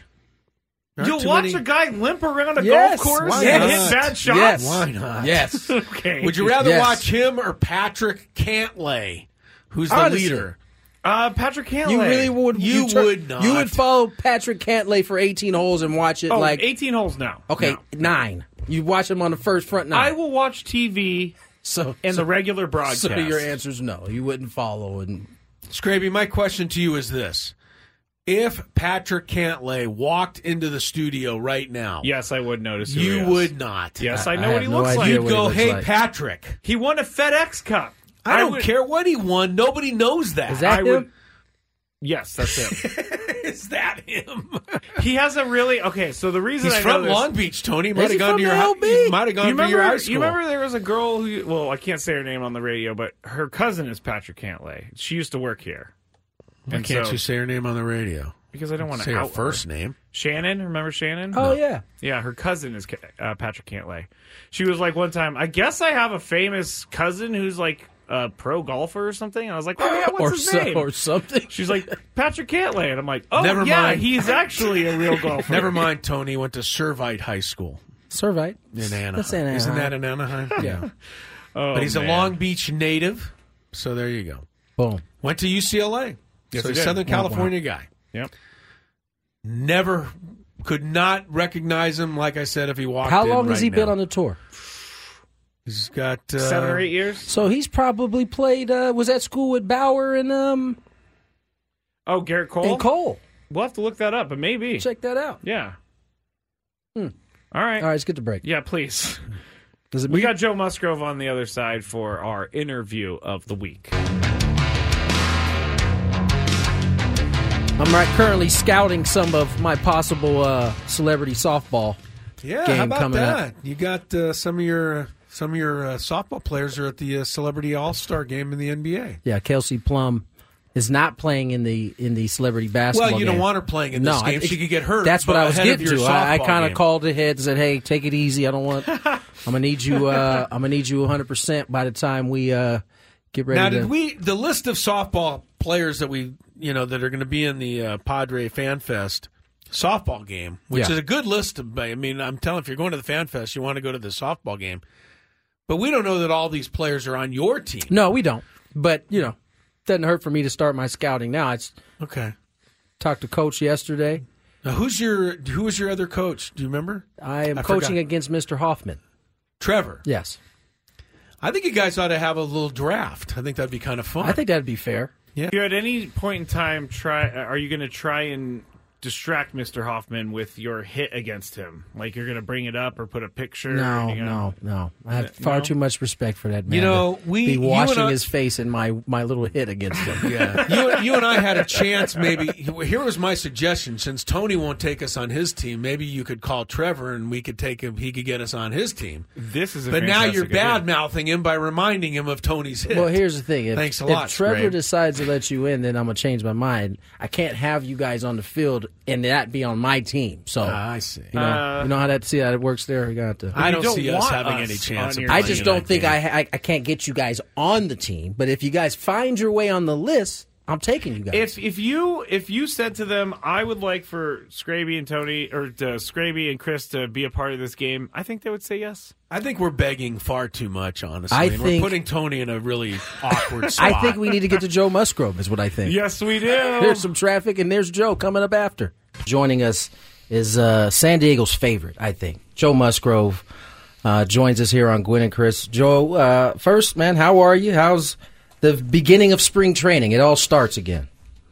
It's been good, man. To be honest, the biggest bummer for me leaving San Diego is not having the San Diego radio anymore, man. I became a big fan of your show and the morning broadcast, so I'm missing 97.3 actually. Come on now, you can still go online, watch us on YouTube. Yeah, I expect I got to put a little more work in. Yeah, you got to put a little work in. Joe, I mean, this was a little bit different off season for you, man. You had to get the body in order before, I'm assuming, starting your progression to get to this point.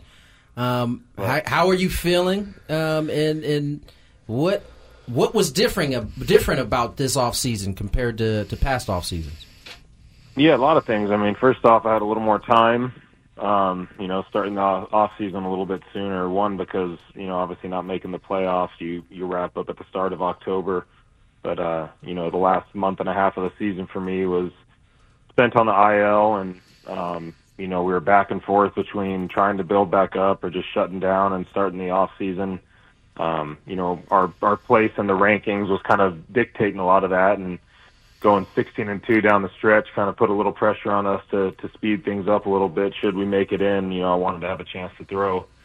So a little bit of that, but, ultimately I got to start some of the off-season, recovery work and stuff down that last, month of the season or so last year. So going into the start of the official off-season, I was actually in a pretty decent spot. But yeah, like you said, a lot more body work and maintenance stuff to kind of get me back to a level playing field before I go into the off season and start to build back up. So I can honestly say that this past week has been the best that I felt all off season, and I feel like I'm starting to peak at the right times here.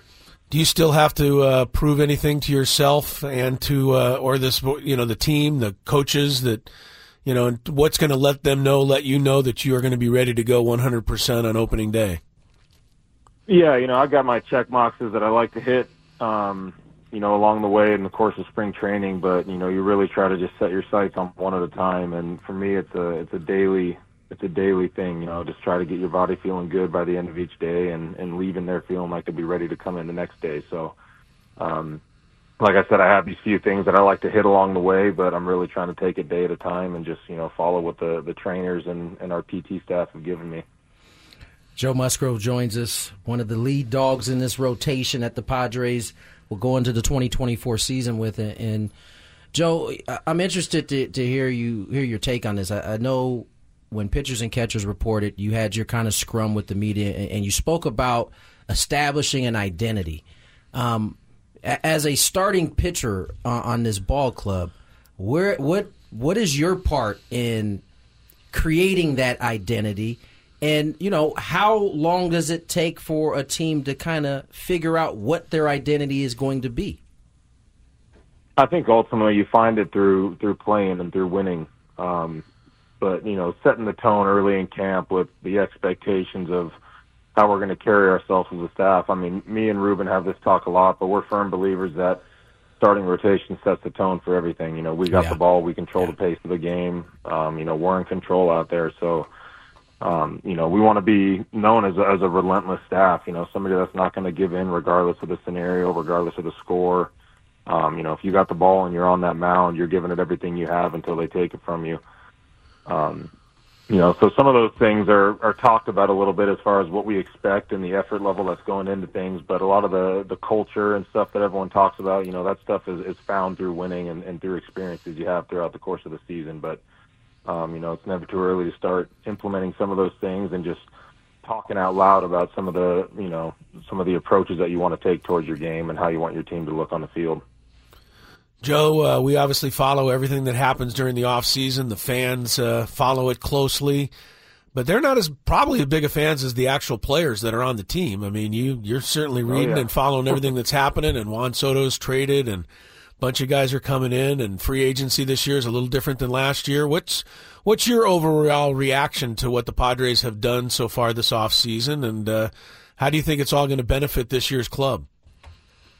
Yeah, I mean, it's never easy losing a generational talent type player in Soto, but you look at the pieces we get in return for him and what it does for our team moving forward. I think it puts us in a better spot, as a group and as a team. With the arms we got in return, pitching was going to be the biggest concern going into the off season for us. So we answered a lot of those questions with some of the arms we got back. We got a little bit of experience. And then some really good, talented young arms that we expect to be big pieces for us. So, like I said, it's not easy to lose guys like Soto and a guy as consistent as Grish is in the outfield. But when you look at what it does for our team and our rotation, I think it puts us in a real good spot. We got some really good depth in our bullpen now. Still a few pieces that I think we're short on. But, I know AJ and you guys know him well. He's always got something up his sleeve. And I know he's not walking into this thing knowing that there's gaps in the roster that need to be filled without a plan. So I think we just kind of trust in him. Joe, I want to ask you a little bit about the managerial change. Mike Shildt takes over. And let me say this before I ask this question. By no means am I trying to say that Bo Mel didn't do these things, but just in my time getting to spend with Mike Shildt, he seems very detail-oriented. He seems very driven by the team aspect in terms of how you guys feel about one another and kind of coming together. Are you sensing that already in just a little bit of spring training you've had already? Absolutely.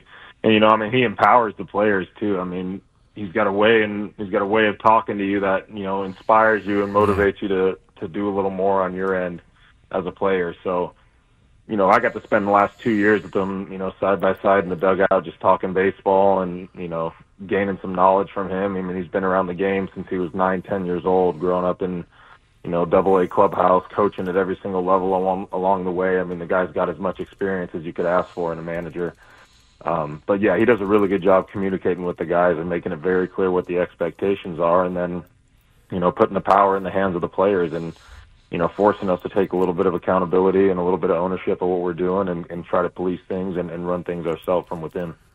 As you do a little look back at the 2023 season as you're sitting there getting ready for this year, and you compare what ended up happening last year to what happened the year before, is it as simple as saying that you guys just couldn't get over the hump in terms of getting hits with runners in scoring position and winning close games? I mean, the record was 9-23 in one-run games. It was the complete opposite of that the year before. Is it as simple as that to say last year didn't work out because of those things, or was there more at work here?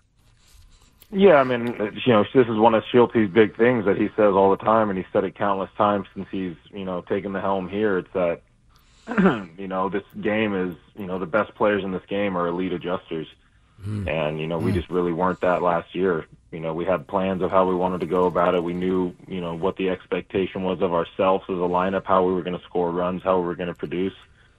And we weren't getting those, we weren't having that success with driving the ball in and, the doubles and homers and our slug not being very high, the runners in scoring position average, those things weren't fallen into place for us early in the year, and we did a good job of adjusting the game plan and doing what we had to do to win. I feel like we married ourselves to that expectation of what our lineup was built to do, and we didn't adjust very well. So you'd like to say it's as easy as that, but I feel like that's the main reason is we did not adjust on the fly, and we weren't in that category of elite adjusters like you see at this level. You said that word twice, and I got goosebumps. Elite adjusters. I mean, that is as simple as I think you can put it. You mentioned some of the arms that you guys got back in the deal for Juan Soto. Michael King, we're talking Brito, we're talking Vasquez, we're talking the young kid Thorpe. Integrating those arms, because, as of right now, at least a few of those guys are going to be pieces that, could possibly be in this rotation. How do you bring those guys in? I think this is your strong suit, and you're not the only one. You, Darvish, does it in his own way as well, but talk about bringing in those young guys, installing that confidence, installing that kind of the idea of what you guys want to accomplish as a unit. Yeah. I think our little off-season camp that we do every year in January is a big part of that, bringing these new guys in and some of these young guys and giving them a week prior to spring training to meet the staff, to meet some of the other players, to, see what the expectation is, how we do things here, meet some of the behind-the-scenes guys with the analytics, and just kind of kickstart things and give these guys a week to kind of adjust to some of the people and, get their feet underneath them before they get here. But we talked about it a lot this offseason, myself, Manny, Toddy, Darvish, all these guys that are, under contract and going to be here for a while that, we have a lot of young guys now, and we're going to need these guys to produce. And I think for them to be the best player that they can be, they have to be comfortable. They got to be able to play with that swagger and with a little bit of attitude and personality. And I think a lot of that comes from the veterans on the team creating that atmosphere. They got to understand that we're here to win games. We're not here to make them feel like rookies. We're not here to belittle them or make them feel like they're anything less than we are. We're here to win. So having said that, there is a pecking order and there are some unwritten rules that you try to follow, and it's really just respect. Respect the guys around you, respect the guys that have more time than you in the game, but be yourself. Play the game the way that you play it. Play with some passion, with some fire, and if your mind's in the right place with everything you do, everyone in that clubhouse is going to have your back. So just bringing them in and trying to get them to understand that, hey, we're not here to embarrass you guys or belittle you or make you feel like a rookie. We want you to be impact players on this team, and we need you to be at your best and play with some freedom out there. How many people have come up to you and guys on this team and said, man, you guys are really up against it? I mean, look what the Dodgers did this offseason, and they're going to be impossible to beat and all of this stuff. And in your heart that it doesn't come down to that. It comes down to execution and what did he say? Elite adjusting. Thank you. Being an elite adjuster. Right. Yes, I'm going to put that in my bank of bookmark that one. Bookmark that one. But those are the things that are going to decide this season. And if you can perform, this Padre team performs the way it can, I don't see why you can't keep up with the Dodgers. I know you guys aren't going into the season thinking anything but that. Yeah, I mean, we've been on that side. We were that team last year where everyone looked at our team on paper and saw who we were and what was expected of us, and that's not always the best thing for you. Sometimes to have a little chip on your shoulder and to be counted out a little bit adds a little fuel to the fire. So, like you said, this team is capable of beating any team in the big leagues, when we play the way that we expect to play. So it's about finding out the way to pull that out of us every night, finding ways to create that energy and to kickstart things in the beginning of the year better than we did last year. And I think a lot of that starts in spring training with, some of these meetings and talking about, what we expect of ourselves and how we're going to run things on a daily basis to ultimately get to the end goal. But all that stuff starts now. So, just building that foundation in spring is super important. Joe, I got one that's not as serious as all these other questions has been. Typically for position players, about 3.5 weeks in, you're like, all right, I'm ready for this to go. Now, pitchers is different, especially because you're building up. But is there any part of you that is, by the time you get to spring, is like, let's just get to the real stuff, please? Oh, yeah. Yeah, very soon, actually. sooner than later in spring. For starters, it's usually once you're into that 4 or 5 inning range where you start feeling like, okay, I'm built up now, I'm ready to go. Early in camp, you're still trying to get your feet under you. A lot of guys haven't even been in spikes for, as long as you spend in them in spring training, running around doing PFPs and, conditioning in spikes. There's a lot of things in just getting your body prepped and stuff. But you get through that first week or two, you start to feel really consistent in your routine, your body's recovering well, and you start getting the itch for some real games. But it's nice for us this year. We come into spring a week early, get things started when most people aren't working, and get out of here a few weeks early, which is nice as well. So we got to really maximize, the time that we got here and get as much out of it as we can, because Korea is going to come, faster than we know it. Is there any chance you think you could pitch in Korea? I know you said you're taking it one checkbox at a time. Could we see you in one of those first 2 games?